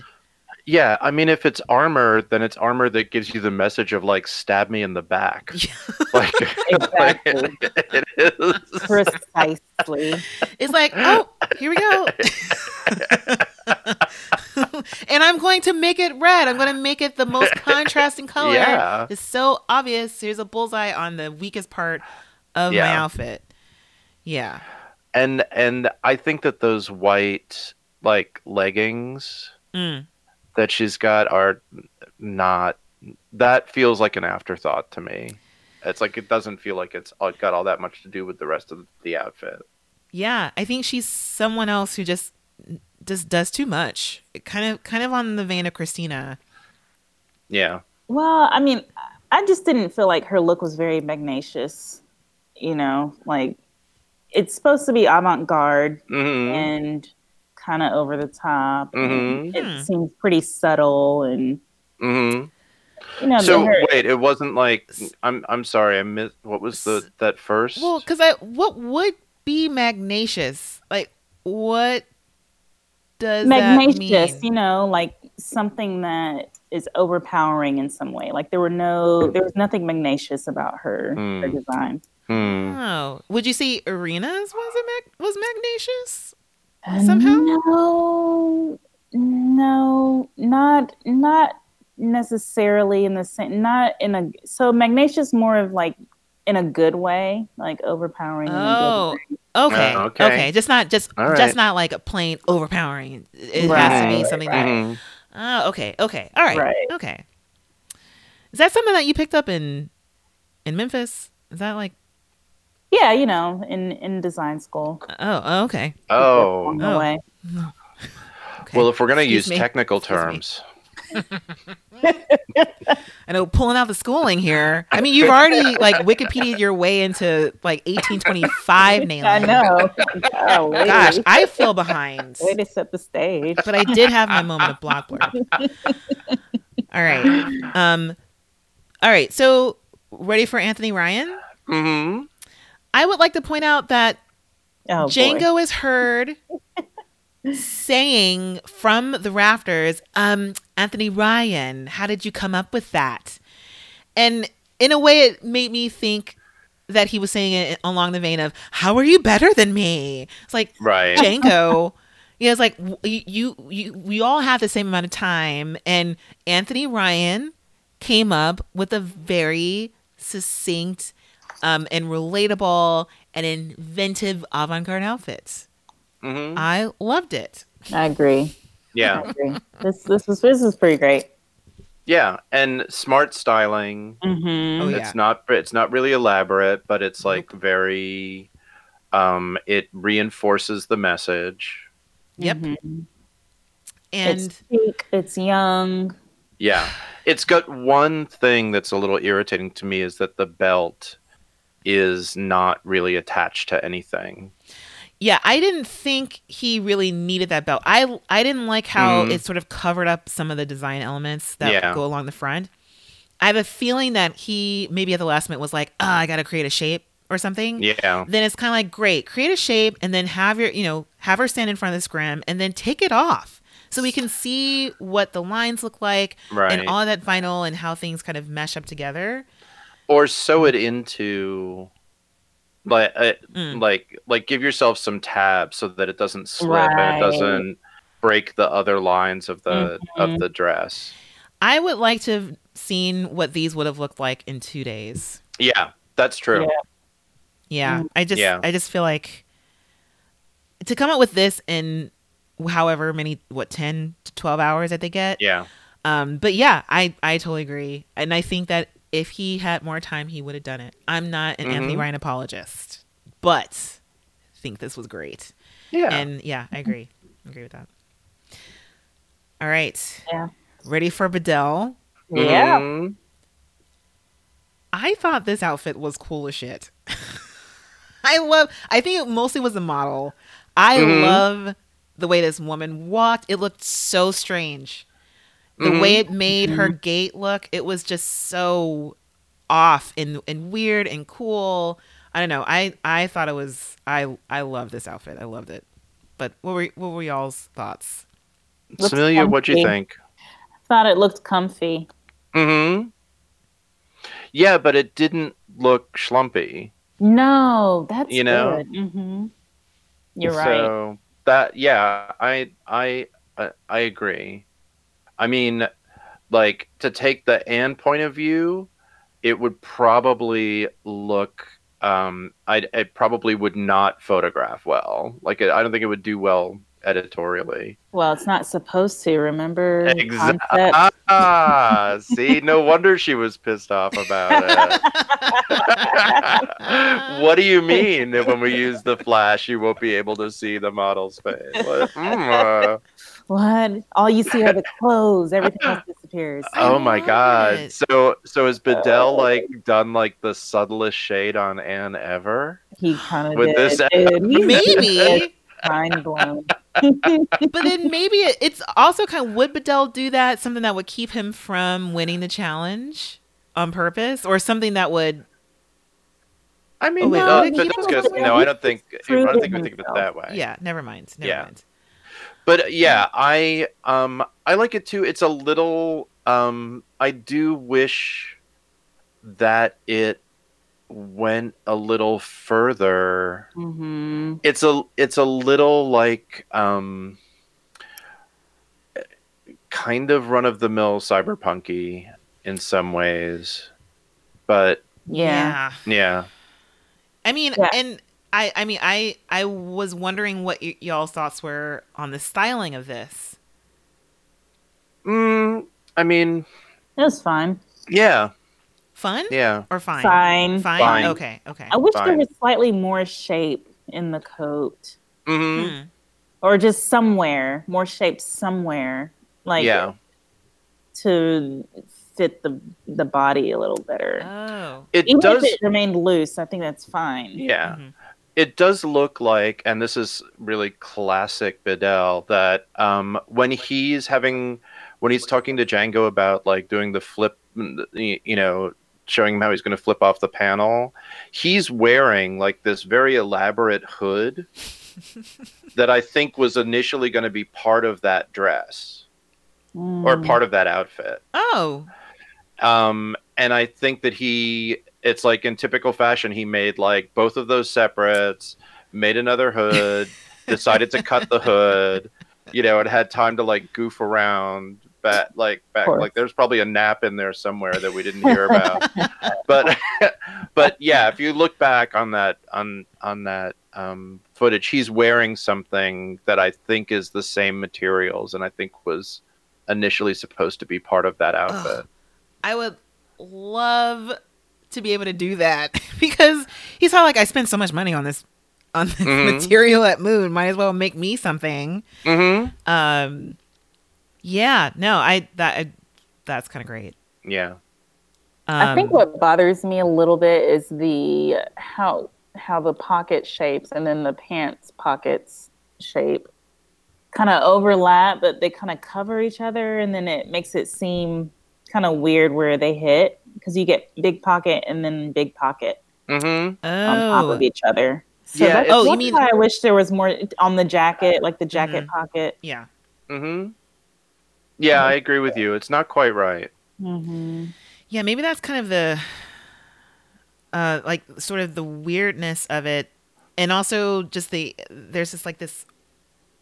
I don't know. I like the offness, but there's something that's sort of like an optical illusion about all of it, because I'm pretty sure she's walking without like a clunky, kind of gait. But however these lines are moving around, and also the shape of the legs, and I think the offness of some of the proportions, she almost looks like she's not from now, that she's sort of this future human who has these, different types of legs doing different types of things by then. I don't know. I liked it. That was great. Anyway, enough of Adele. Yeah. Next is Sean. I just wrote nope. Oh man. That's all I wrote. I think that's what I wrote. Oh man. Okay, so rules of thumb for Project Runway. If you are deciding to tie things together with rope, you are in trouble. Like, it never works. As soon as you have rope in there, it never works. Although this is Sean's way of sneaking fringe back in. Like, if you look at that, you look at that outfit, it's like, I know what will save this: fringe. And there was no fringe yesterday. The day before, the dress he had was this nicely sculpted whatever. It was coming into something. It was looking like something else. No fringe. And then we show up today. I'm a little impressed by, actually, I know you both have probably worked with grommets. Yeah. Is this realistic to be able to grommet a dress like this in an hour? Yeah. Oh, really? Yeah. Okay, never mind. I thought It's it was actually hard. really easy. Never mind. Yeah. Okay, I take it back. I take back the things I was about to say. Yeah, because what did he said he made this in 2 hours or something? 2 hours. Ridiculous. Yeah. He came in, cut out the circles for it. A little macrame hem. Yeah. Yeah. I thought this was, oh gosh, it's such a panic of a dress. And also, I think the grommets, and we'll we hear that a little bit more, how he kind of puts this together as something that we're supposed to believe that you can take apart, when grommets are such, to me, they're a very permanent thing. So you grommet it, and you're going to need a tool to take that apart. You can't just walk down the street and decide, this dress is going to have a bunch of tears or something. And definitely you can't prove it on the runway saying, just like how Arena's model didn't fly fine. Like, she's not going to get on the runway and just like flap her wings and go. Right. Can't prove that the dress actually flies. And this, you can't, again, prove that the dress actually does what he says it's going to do as the invention. So I'm like, I don't get it. So. It's bad. Super bad. Yeah, it's pretty pro-Eden, if you ask me. Oh my God. All right. So are we ready for Django? Let's move on. Oh my God. So walking down, and someone says, "Oh, that's very Southern." Oh boy. Jesus Christ. Okay, so I hate this. It looks even worse on the runway. Yeah. The green hair. The sleeves were a mistake. The sleeves and the Yeah. pant leg. Yeah. What? Yeah. Yeah, this weird romper, this kind of like boucle romper with, and then you'd see that the sleeves aren't even really sewn in underneath. Yeah, the legs are dragging. It doesn't. It just doesn't really make any sense. Yeah. Very much like a costume, even the way she's styled is not really, doesn't really have anything to do with the rest of it. Is her hair green? Her hair is green. Maybe that's, she's supposed to be an Oompa Loompa.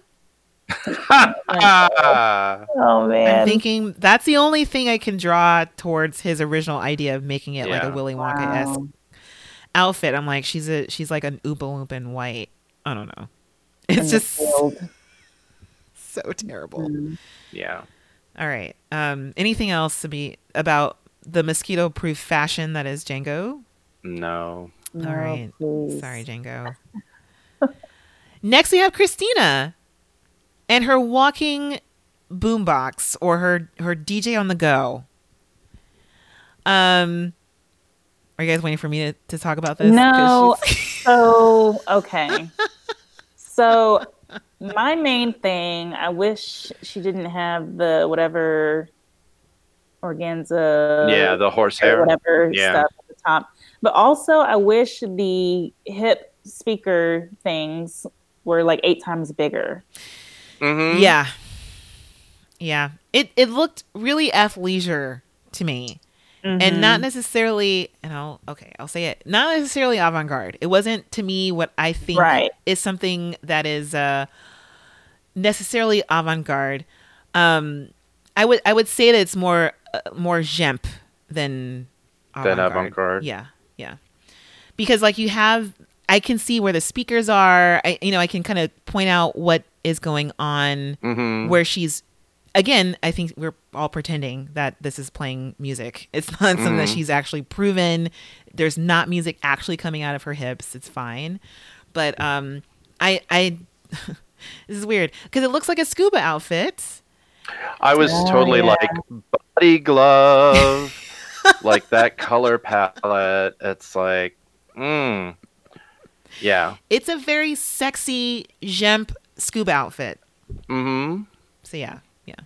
Yeah, not not a sexy. Did you say Shemp?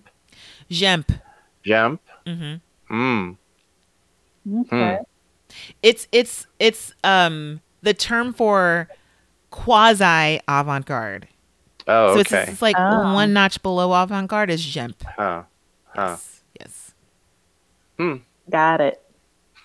Wait, is that from your Louisiana background? Wait, maybe it could be Cajun. All right. I'll just say maybe it's a Creole term that was just I just grew up with, and I didn't know that it was something that people just didn't commonly know and grow up with. You know that outfit's Gem Bonjour.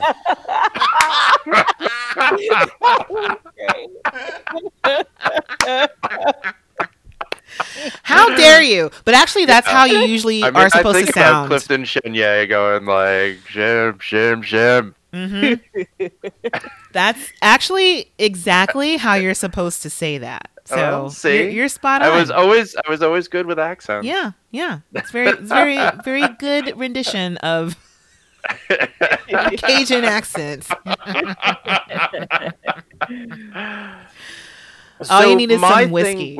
My thing with her thing is that, like, why not replicate the hip thing, like, at the shoulder level, or incorporate it into a kind of headpiece so that you have, like, the sort of headphone speaker idea as, like, a second set of speakers. Oh, like, if you were really gonna do, like, avant-garde, like keep working that idea on other parts of the body. That's why I feel like it's like she thought about this from the waist down, and like once she got to the waist, she didn't know what to do with it.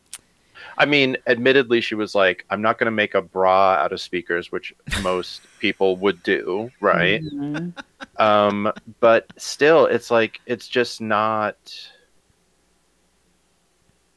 It's like, or why not order a pair of headphones from the electronics store? I mean, exactly. I mean, it's or and it kind of that is. Now I'm going to go back and look at all of her outfits from the waist down.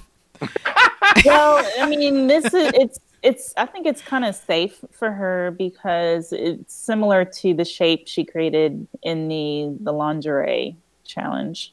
Yes, you're right. Yeah. And it's probably like the same exact size, proportionally. Mm-hmm. But also in that challenge, I would say the whole entire thing worked well together. Like the concept kind of, top to bottom, bodice and waist below, it all sort of carried through and made sense. There's something, but I think this is a really interesting thing to think about with Christina because, there's something going on. And thinking about last week when she had that weird lattice thing going on, not lattice, but like a chevron thing happening up top and these amazing pants, but just not really able to marry those two things together. So another thing that kind of bothered me with this is that the zipper goes way down to the crotch. It's a scuba suit. I'm sorry. It's a DJ scuba suit. But I mean, it would have been cool, like maybe continue the zipper down one leg or something a little bit and not just have it stop right there at the crotch. I don't know. Maybe it's just me, perhaps. Yeah, no, that's I hear you. Yeah, same. All right. Ready for Dimitri? Yes. Yeah. All right. Dimitri. Samilia, take it away. La, love it. You will never get hot or cold in it. Just like, I mean, that's what whole premise on exactly. It's like for life. It's like you will always be tepid. I mean, I like lukewarm. Like Dimitri, what are you saying? Just don't say anything. He has no invention. He has no imagination, and it's not practical at all. And but man, okay, so Samilia, talk about this outfit. I would be freezing in this though. I'm just saying. I don't know. Out, but yeah, I mean, it can get drafty in them Quonset huts. Yeah, I wish, honestly, hey. Just saying. I wish really that all of the designers had thought bigger, more out of the box. Like with this look in particular, it would have been cool if her entire head was swallowed in the, the lapels of the, like if that was raised up and bigger. I think that would have been so neat. Yeah. I mean, what do you think about those lapels? To me, it's so strange. Also, I don't understand why he always has to cover up the model's necks the way he does. Like he does this thing where there's, even last week when there's like a, off the shoulder, I think that was last week. He did an off the shoulder type thing, but there was still like a thing around the neck. The lapels look really weird and off angled, and I like weird and misshapen coming from Dimitri, but in a way it's almost like he just spent so much time, doing these little spaces or whatever, but also putting on extra stuff that I don't even know why it's there. It could have opened up the outfit a little bit more, done something more with the sleeves. And even his sleeves are also doing that little slightly long-ish thing that we've been seeing a little bit. But, yeah, I don't know. I mean, it's like early 80s. I like it, though. Maybe that's why. Mm-hmm. The whole like shoulder pad effect, broad shoulder. I like the sleeves, honestly. Yeah, but then I think, okay, if you're gonna go like Terry Mugler, then go that way, you Yeah. know? Yeah. Because has he been going 80s? He has been, right? He's been doing that faux Like in hawk. the 80s. He's been doing he has been doing a lot of 80s. This looks like something that would have been at the Grammys, just to say, when we want to talk about shoulder pads. Holy crapness, it's back. So but yeah. I just sent you guys a link to something for you to take a look at later on. Like if you look at the slideshow on I sent you a link to the Wolverine Beerendork fall 2019 menswear collection. If you want to see some like avant-garde stuff and some collars, like take a look at that slideshow. Oh. Yep. I mean, you don't have to look at it all now. Okay. But there's like I can't see it. Yeah, but there's like amazing stuff on there. I will put the link in the show notes too. Okay, cool. Yeah. If I can see, once I see it, if it's something I can link, I'm going to link it. Yeah. Oh yeah, never mind. There it is. Wow, these are amazing. Oh man. Drool. Yeah, isn't that stuff incredible? This is we're okay. So looking at this kind of makes me angry. Right? But of course, they only had a day to Right. do what they're showing. But what we're looking at here, there's so much color, and I just, that's another thing that I didn't think was really, or didn't notice was kind of missing from the runway was color. And if we're talking about Willy Wonka and this imagination and how are you getting inspired, and we have someone like Django who was kind of inspired by first Willy Wonka himself and then field workers, and then you come out with whites. Yeah. Yeah. Yeah. Look at number 7 on the slideshow. Oh, that's what I was talking about. Like, Right. if the head could be all the way inside the whole Yeah. coat. Yeah. Oh, I love it. I know, it's amazing. So great. It's so good. I want to Yeah. wear all this stuff. It's like, Dude. I mean, talk about being a spectacle. Anyway. Is this person Dutch? Walter van Beerendonk? He is an awesome Dutch designer. Django. Yeah. All right. So we had like, I love this little break of actual avant-garde fashion, which is really nice. Right? A nice break from looking at Dimitri. Yeah. Yeah. All right. So we're not done yet. Nope. Here's Dimitri, and then we have Michelle. Mm-hmm. So everyone, while we were off podcast, first, what did you guys think of this, or should I go on, since she's on my bracket?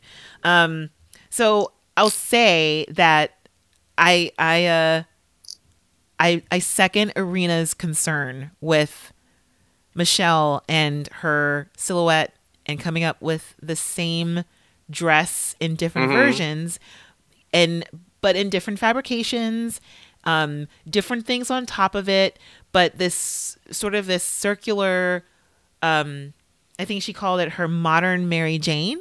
And I think she's going through this idea of a modern Mary Jane, like a very young girl who, is wearing jumpers to Catholic school. Like this, that kind of is a silhouette that keeps coming through. Just this clothes that little girls wear who are like 3 or 4 years old. And so I thought this design was perfectly fine. I was mostly proud that she figured out a way to use this foam in a way that is just, I think, extremely wonderful, very simple, and yet extremely accomplished at the same time. But moving forward, I am a little worried. So that's basically all I gotta say. And I'm just thinking ahead because she's on my bracket, so I'm thinking strategically about this critique. I like the look, and it also reminded me of Ken's look from his Avant-Garde All-Star season. Yeah. So there's a bit of that, but Yeah. I do think that there's like one of the things I'm always really happy to see on this show is when people make creative use of limitations. And you can tell that Michelle like had that talk with Anne, and then it was like, okay, what is my idea really about? It's not about this fabric that I picked up and that I'm thinking that I'm going to put all over it. It's really about this like circle thing. Yeah. So that's the thing to emphasize. And I think that, you know, she's right not to make the other parts of it too fussy. Yeah. Right. Yeah. Yeah. No, I feel like I out of agree. all of the designers, hers is one of the more strong looks and one of the more avant-garde. Mm-hmm. And Yeah. I also think it is also one of those things that it's practical and it's functional, because when they have the clip or the, you know, when you see the model put it over her face, it wraps up her entire body. You can see how much shade is thrown over her face. You know, she's just kind of blocked out all the lights. And I actually thought, I'm like, I would love to be wrapped up in something like that riding on the subway. You know, if you know, walking through New York. Your own personal cubby. Oh, man.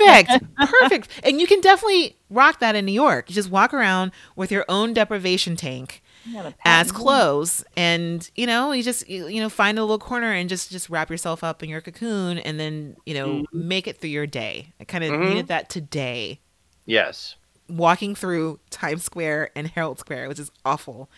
So yeah, I think in terms of the challenge, you know, she and Anthony Ryan really did a really good job of, you know, kind of taking the inventiveness and all of these things that kind of seemed like conflicting aspects of avant-garde and made them into something that I think really communicated it really well. I'm so proud of them. Yeah. I'm so proud of them. Anyone else? No? I mean, Okay. it's you know, it's no. I mean, I think it was kind of middle of the road for. I mean, for what everybody put up. Yeah. Okay. Yeah. All right. Yeah. Yeah. I mean, yeah. So those are who we have on the top and bottom. So, we have our judging time, and I just want to point out that Django's little legs were going the entire time. Yeah. I was kind of pained to watch him up there. He just seemed so nervous. His legs were just, you know, just rocking the whole time. But maybe he had to use the restroom. They break. I love. It's like maybe it was another physical type thing. It's like, no, I think he was just super nervous. I felt so bad for him. I think he suffers from restless ego syndrome. So it's like a. It's the silent killer. It's Res. RES. Yes. Okay. I mean, we start off with Christina here, and yeah, I mean, I think we start off with the guest judges, I believe, with this one, and they really liked the length of her legs, the idea in general. Georgina really loved her idea, which I really appreciated, and I agree. I thought it's a wonderful idea, but also with the restraint in terms of the horsehair. I mean, the more I look at it, I have to say, Ernez, and this is not bracket envy, but really when you look at it from the front, what is that horsehair doing on there? Oh, you know, I mean, bracket it envy, really not, or I don't. None taken. I don't know how to say that.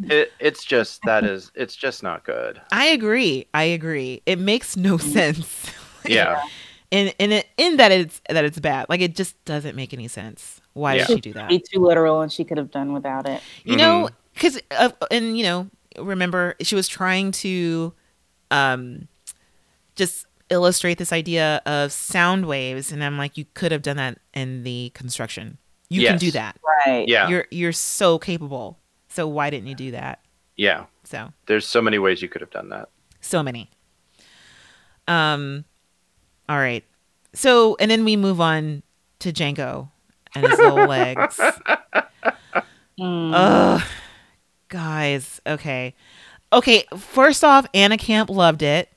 Right. I think this is before the other judges started speaking, so she thought she was in the camp with everyone else. She's like, he must be a top scorer because I thought it was so, and I thought this was a word that was so interesting.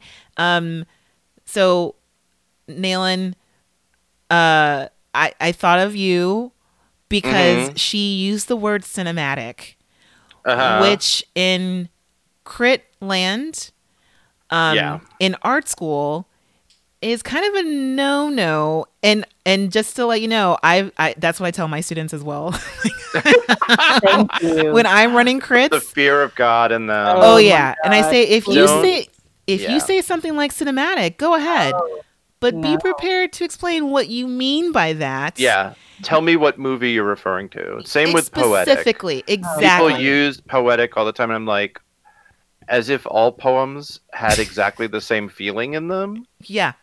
You know? Or when I say lyrical, I'm like, oh, no. No, you can't get away with lyrical. And Anna Camp shot out that cinematic, and I was like, excuse me? What do you mean? And I think with Django's outfit, I really didn't need to know what movie was she talking about. Yeah. But I don't know. Yeah. My favorite thing is that Django launches into like the explanation about the bugs, and it cuts over to what's his name? Who is the actor there? Oh, the Hamilton actor, Andrew Reynolds. Yeah. Reynolds, and I want to say this is entirely in the context of all of my newfound sweetness and light. But if you watch his expression closely and what he says, he goes, obviously, you're very creative and very skilled. In the tone and with the expression that a gay man at a gay bar who knows he is incredibly attractive in an incredibly standard way uses to brush off anybody who he thinks is too weird. Well, obviously, you're like very creative. Like, I can tell you have a lot going on, but really... I'm a 10 and you are a 4, you weirdo. Get away from me and my Cosmo. It's like, get your weirdness away from my basicness. Yeah. Okay? Because I'm entitled to my basicness because it's me. And I've, Oh, yeah. That was, Yeah, that was a first sign of a downhill. Yeah, Georgina tells him it is an avant-garde. They cut back to him. Clearly, tears are starting. Oh yeah, and then Isaac says it's just not very Django, and it's like that moment in The Simpsons where they go like, and you can just tell this is the real moment where you see Ralph's heart break. And it zooms into his heart and it actually just breaks in two. Because, and it's like, I wondered about that moment because Isaac says what we've all been thinking is that this was your challenge. This was the challenge for you to be weird and for you to do these organic shapes, to use these whatever fabrics that you wanted and just to kind of let them do its thing. And but I don't think he took it a little bit further in saying that you got caught up and got lost in the parameters of the challenge. And at the heart of it, it is this avant-garde, this future basic thing that you've been wanting to do. And unfortunately, it just got rattled around with all these other parameters that they put on top of All Stars. Well, this is the thing that I say, like a lot of times in class, is that there's two ways to deal with assignments, right? You can either go through an assignment or you can go around it, meaning that you can figure out, you can put your energy into figuring out like what the loophole is to kind of get around doing what you think the assignment is asking you to do. Or you can just take the parameters as they are and see where it takes you.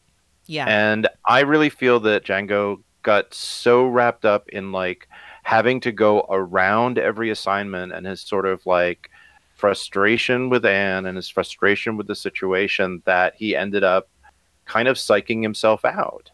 Yeah. Yeah. That makes sense because it's sort of how if you are doing a lot of that, you know, this roundaboutness for everything, and then you finally get to the challenge where you can go straight through. Yeah. But you've been so used to circumventing everyone's expectations that you even do it and you just kind of Yeah. You end up lose arguing yourself. against your own strengths. Yeah.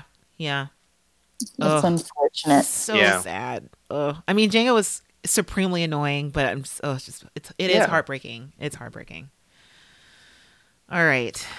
Anything else about Django before we move on? No. Nope. On to Anthony Ryan, who everyone just freaking loved. And they're asking him all the questions like, Georgina's like, what material is that? And he's like, oh, it's vinyl overlaid on wool. Oh, I love it. Oh, this is so great. And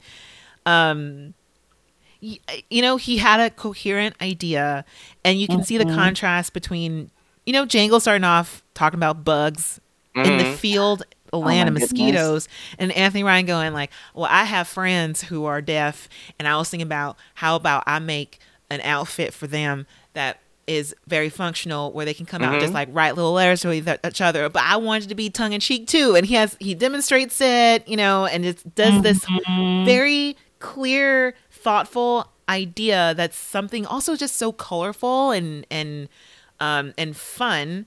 And in a way, you can think about the shape of this. Like, is it really that different than other coats that we've seen? Not really, but I think he kind of got around that in explaining like why he did these oversized pockets and then why he's using these different types of materials. Like the design of it made sense to him, and you know, whatever. Right. Well, also the whole thing is he really embraced the idea of making it look like a drawing. Yes. So it's like all of those limitations of working with the fabric and it being kind of weird then get turned into strengths because it looks very cartoony. Yeah.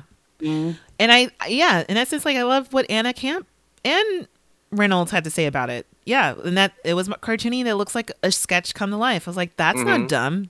Those are really great observations. Yeah, this was a very fun look.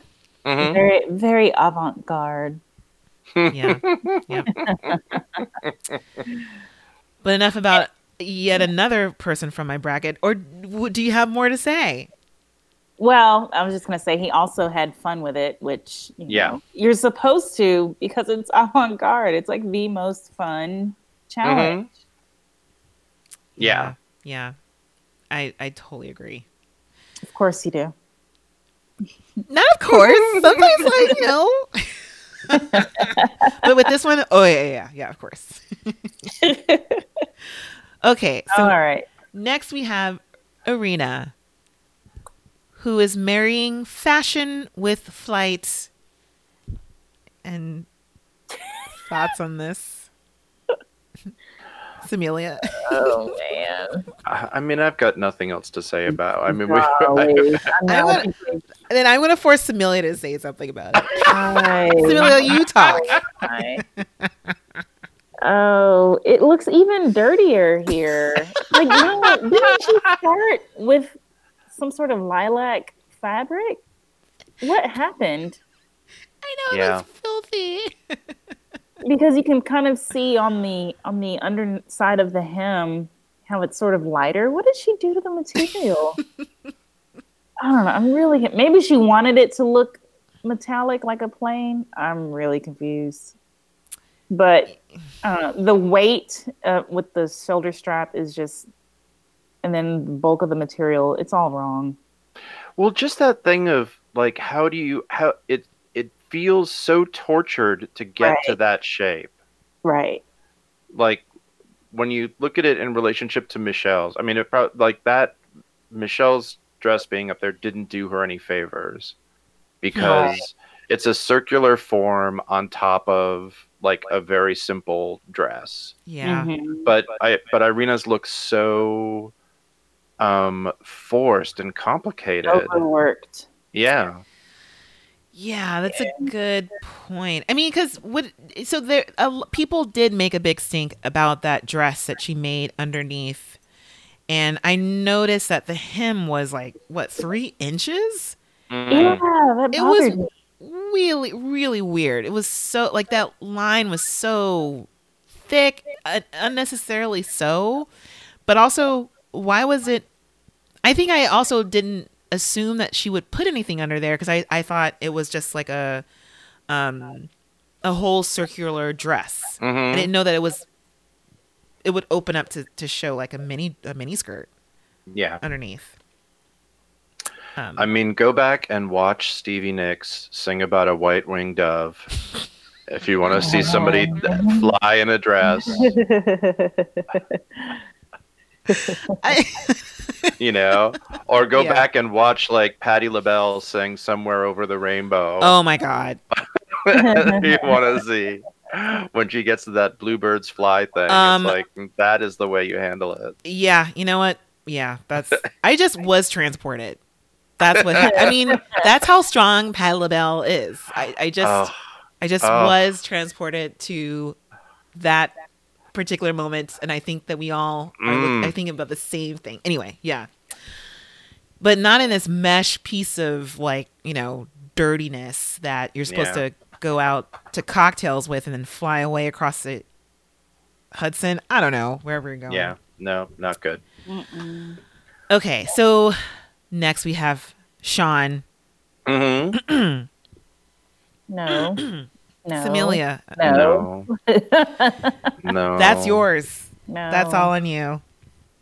No. He said himself, this wasn't his week. He's kind of, I don't know, shooting himself in the foot or whatever. Yeah. It's just not. He knows. We all know. We can move on. But does he? Did he? Because Now I have a question. A quick question here. Did he reverse the pleather? Is that what's going on here? you mean all the red? Yeah, is like all the red like the inside of the pleather? I don't think so. I think because what he was working with well, as if it was actually yesterday. On day one, it would look like a red neoprene. Yeah. Okay. Yeah. I don't even know if he used the red leather. Maybe not. The zebra leather. Okay. I mean, I just keep thinking Mickey Mouse with that shoulder. It bothers me. Yeah, Plus or the colors. But It's if like you're red gonna and do black. that, then do it. You know. No, just Yeah, I think my main issue is that he didn't commit to one thing, like the fringe macrame, whatever, and then the grommet. It's not. It's all over the place. Yeah. man. All right. Okay, enough about Sean. Next, we have Michelle. Now, before we go too far, I want you both to take a very good look at what Michelle is wearing. I know. I was going to say it earlier.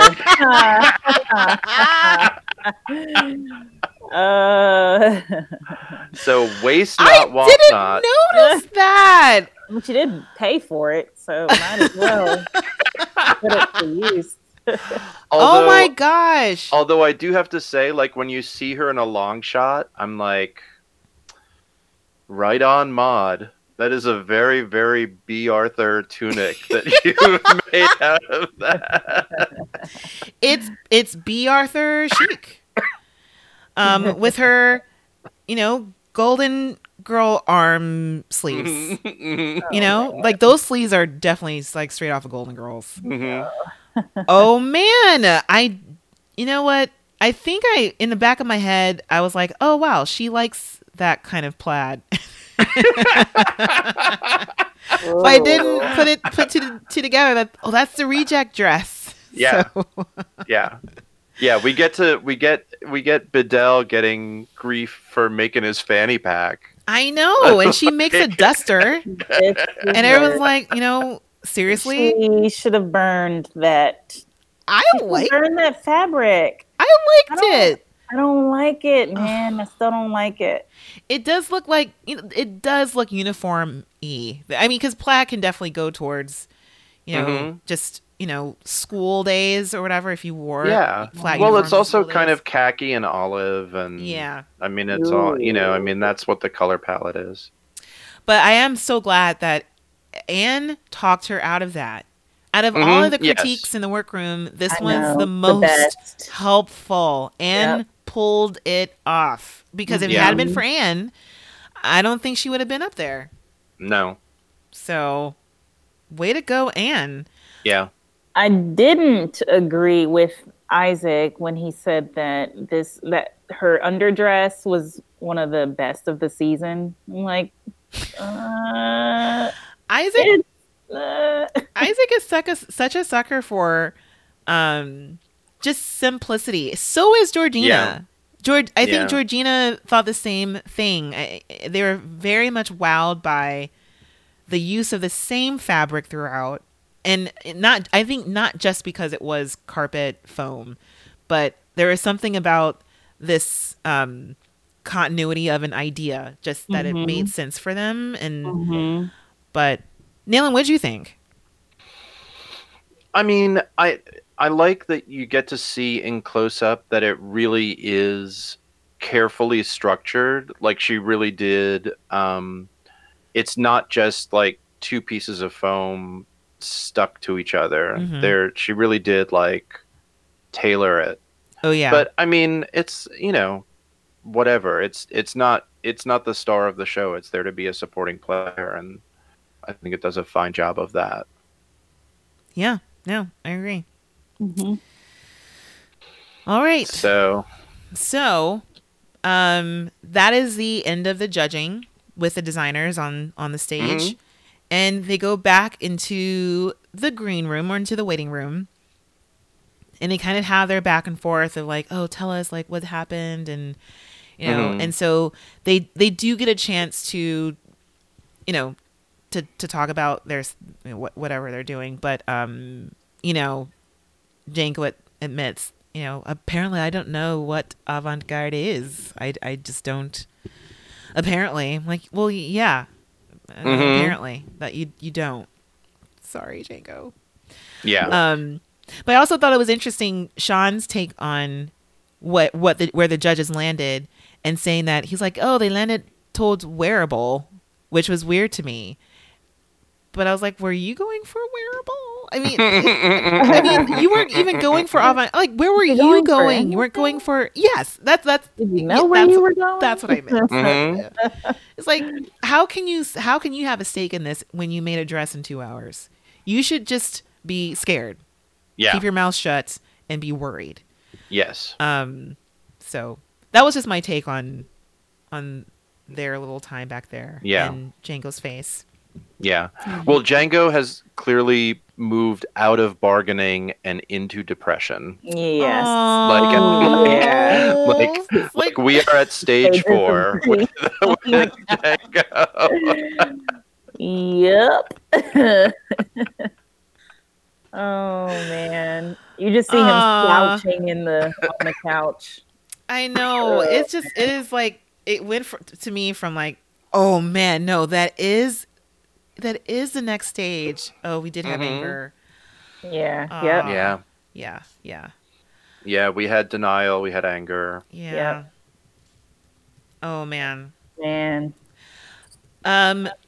Wow. So, anything else about the time with the judges while they're deliberating? No, made me kind of wonder what.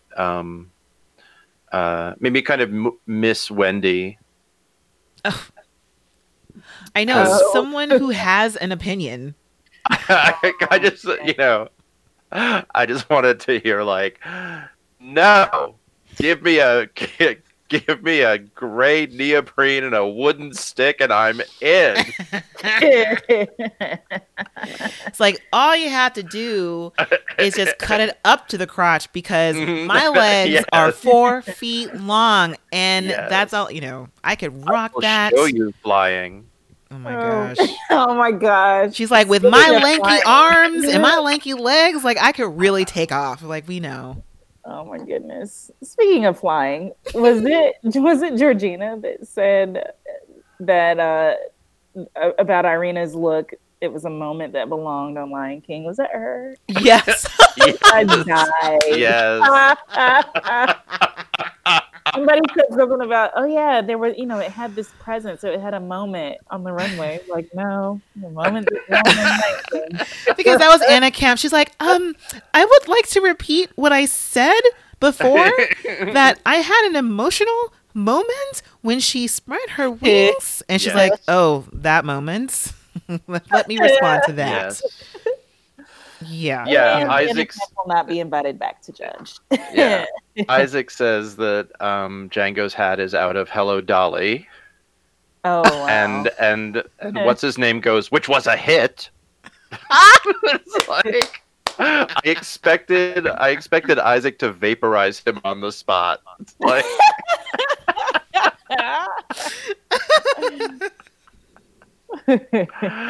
like it was like, I mean, sorry.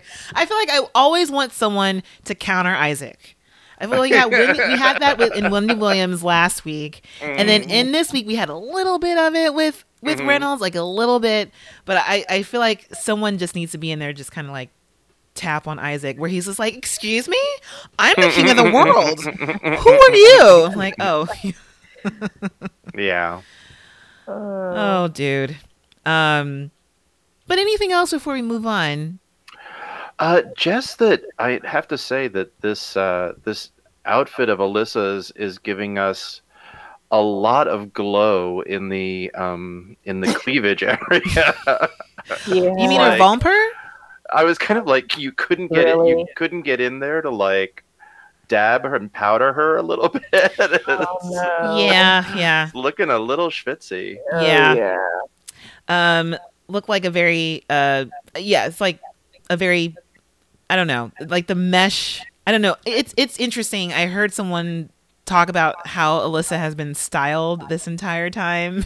And it's like there's always something that's just a little off about it. So always. Always. Even when she's on theme. Although I would say her look last week was pretty amazing.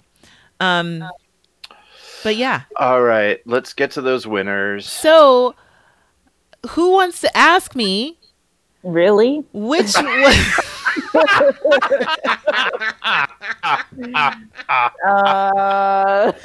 because we can only choose one winner, and it's from my bracket.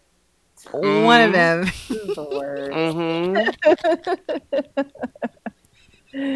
Malin, why don't we agree to this?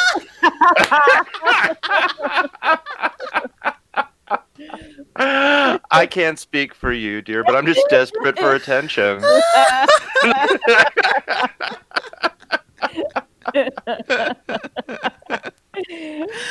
You know what?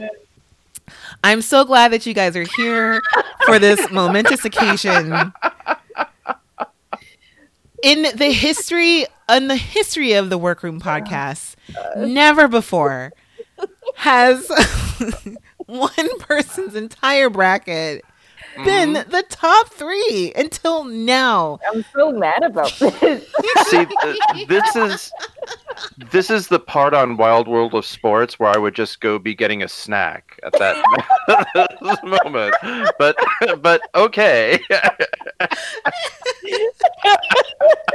I'm all about those stats if they're in my favor. So this is awful. My competitiveness is showing terribly now. So sorry, guys. Next week. It's okay. Oh my god. But for now, I'm going to just roll around in this. Just okay. So who wants to ask me? Samilia. Oh. Me. Okay, never. Ernest. Who Ernest. I mean, who won? Oh my god. I'm so confused, So, Ernest. I will focus it on my bracket once again. Mm-hmm. And it was Anthony Ryan. Anthony Ryan. Yeah, it was a toss up between Anthony Ryan and Michelle, who's also on my bracket. But I was actually surprised Anthony Ryan won. Anyone else? I thought it was Michelle. No, I wasn't surprised. No, Okay. I wasn't surprised either. I thought, yeah. Yeah. I Okay. thought Michelle, the circular theme motif had kind of been done before. Mhm. So even though her materials were nicely avant-garde and whatnot, I agree with the judges this week. Mm-hmm. Yeah.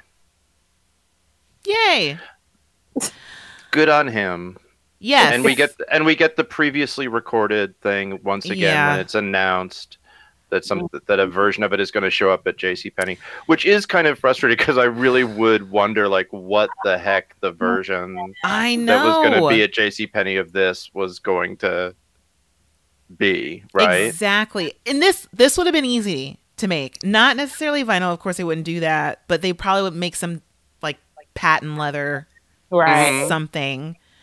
You know, like yeah. Yeah. Fun. Okay. And so Nayland, who goes home?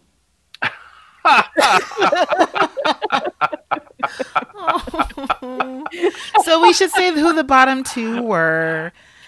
It was between Sean and Django. So and it is time to say goodbye to our boy Django. Aww. Our darling Dutch boy who in this moment moves completely on to the stage of acceptance. Yeah. This totally is the fastest transition through all the stages I've ever seen. But they're all right there. I know. You can totally see him do it. Yeah. And I think you've helped name the title of this podcast episode, Nayland. Mm-hmm. And I'm calling it. It was going to live on as Guard Your Bracket. Yes. And I think now it can move on to Stages of Avant Grief. Stages of Avant Grief is really good. Yeah. Yes. Oh. I mean, and that's the thing, right? Django is like, he really goes through it in this episode of like, clearly he's frustrated with being there. It's not working out. He's just not going to be able to do it. He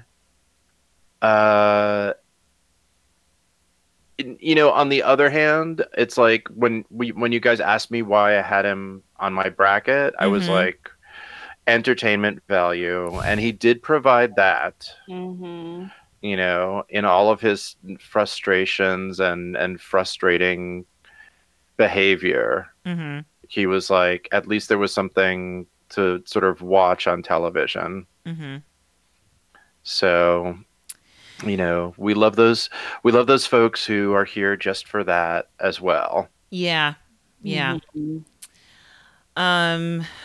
I mean, even after this, like, I'm very curious about his season. Mm-hmm. And I think I've sort of went up and down with him as well, going from like, Django is just infuriating, I'm done with it, he's so annoying, and to this where I'm just like, I just really feel for Django.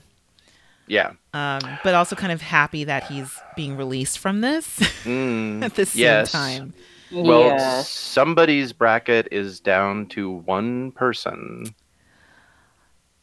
Who's that somebody? Yeah. So I wonder. So who are you down to now, Nailing? Because He's you're talking got about yourself. Vidal. Mm-hmm. You've The got. dude. I feel like you have an ultimate dark I know. horse. Yeah, Someone dude. who I don't know. I feel like Bedell is. It's like make or break. I think Mm-hmm. he's on the verge of getting really frustrated. Kind of skating by in the middle. So It's true. I kind of think that he's going to make a move. Mm-hmm. I feel like Vidal is one of the strongest on this season right now. And I mean, after this challenge, I almost feel like he'll be top 3, if not, take the whole thing. Really? Yeah, yeah, Huh. absolutely. Wow. Well, I'm just happy to be in it. Hey, if you ever want to So humble, Nailing. Like no trash talking at all. Great. No, I mean, as I've said, it's not. It's you guys are the really competitive ones around about this. Uh, I tend to like vote with my heart in it, and as many seasons of this as I've watched, I'm not very good at predicting. Yeah, no, it's a tough one. I think this is and again, I think Cynthia is someone else who she's so incredibly skilled, and I don't think she's going to make a move, but who knows? Maybe we just have not heard enough from her. I still think it's still kind of a toss up, to be honest. But I think Bedell's a good person to make a bet on, attitude wise and competitive wise. Like I think his brain is in it. So there's some people who are on the verge of being checked out a little bit. I think Sean's on the verge. Yikes. Yeah. Oh no, I think Dimitri too. But sorry, Samelia, they're all. Nailing, want to switch? No.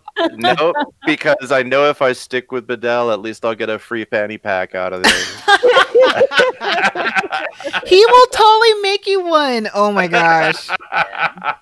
Oh man. He would totally do that. Oh man. But honestly, at this point, we can definitely see how every designer thinks, how they operate. You can tell who's gonna make it. Yes. At this point, you can tell. Yeah, definitely.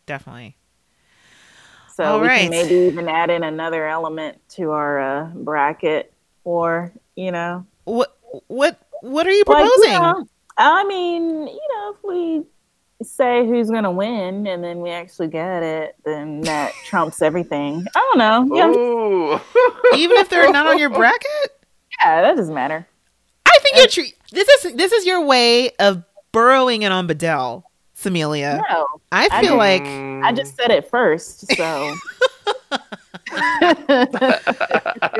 Oh my goodness. We can think about it. Sure. Well, let's table that. Let's table that for a moment. As we move on. Sure. I see you, Samelia. Yeah, all right. Yeah. So before we say goodbye, Nailen, is there anything that you would like to share and remind people how to find you? Sure.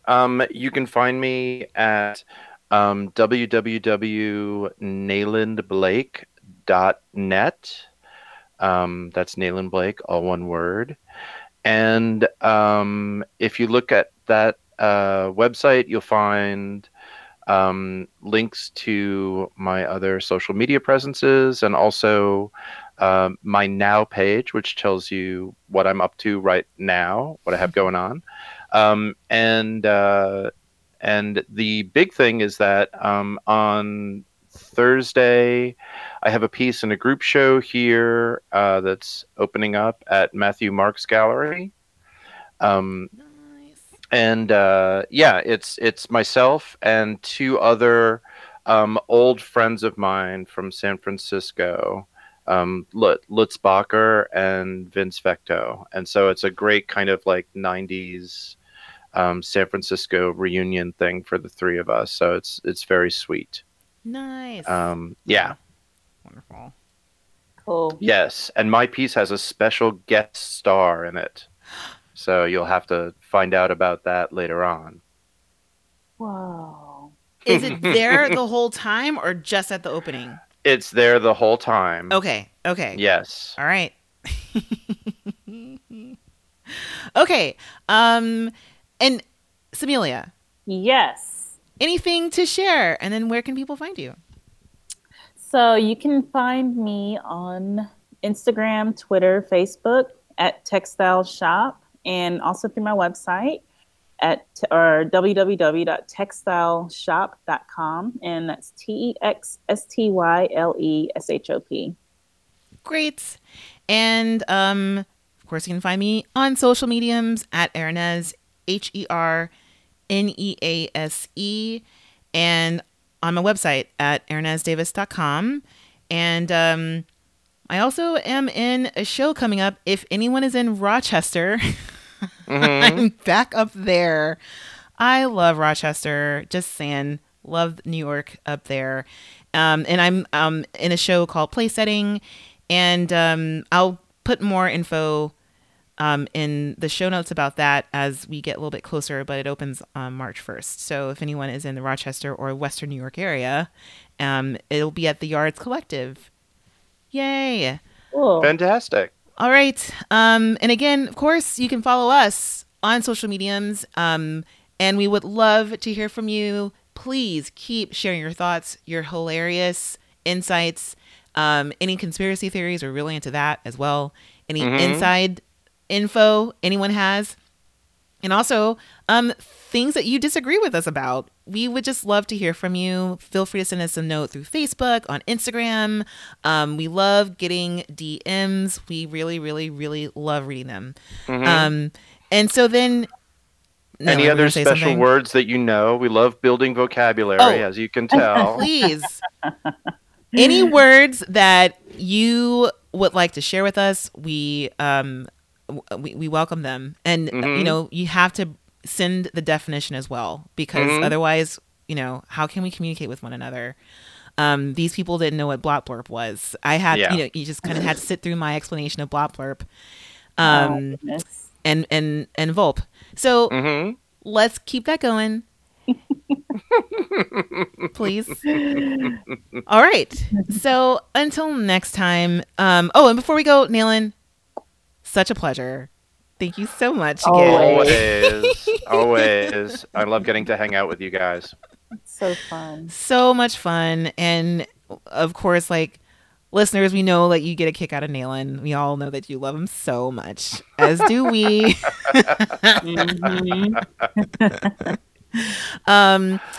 And so, yeah. And so until next week, we're gonna gear up for that. And like I said, I predicted the JC Penney challenge, right? I called it. Oh, you sure did. More successes for me. Yeah, let's just wait and see who's on top, okay? That's all I'm saying. I still got a strong 2, 1.5 at least. We're all still in it, Samelia. Okay, it's just that some of us are in it more than others. It's fine. Okay. Let's go before it gets too crazy. Snack time. All right, so all of us are going to be tuning in with our brackets in mind for the JC Penney challenge, and that's what we'll be talking about next week. So until then, we'll say goodbye. Bye. Yay.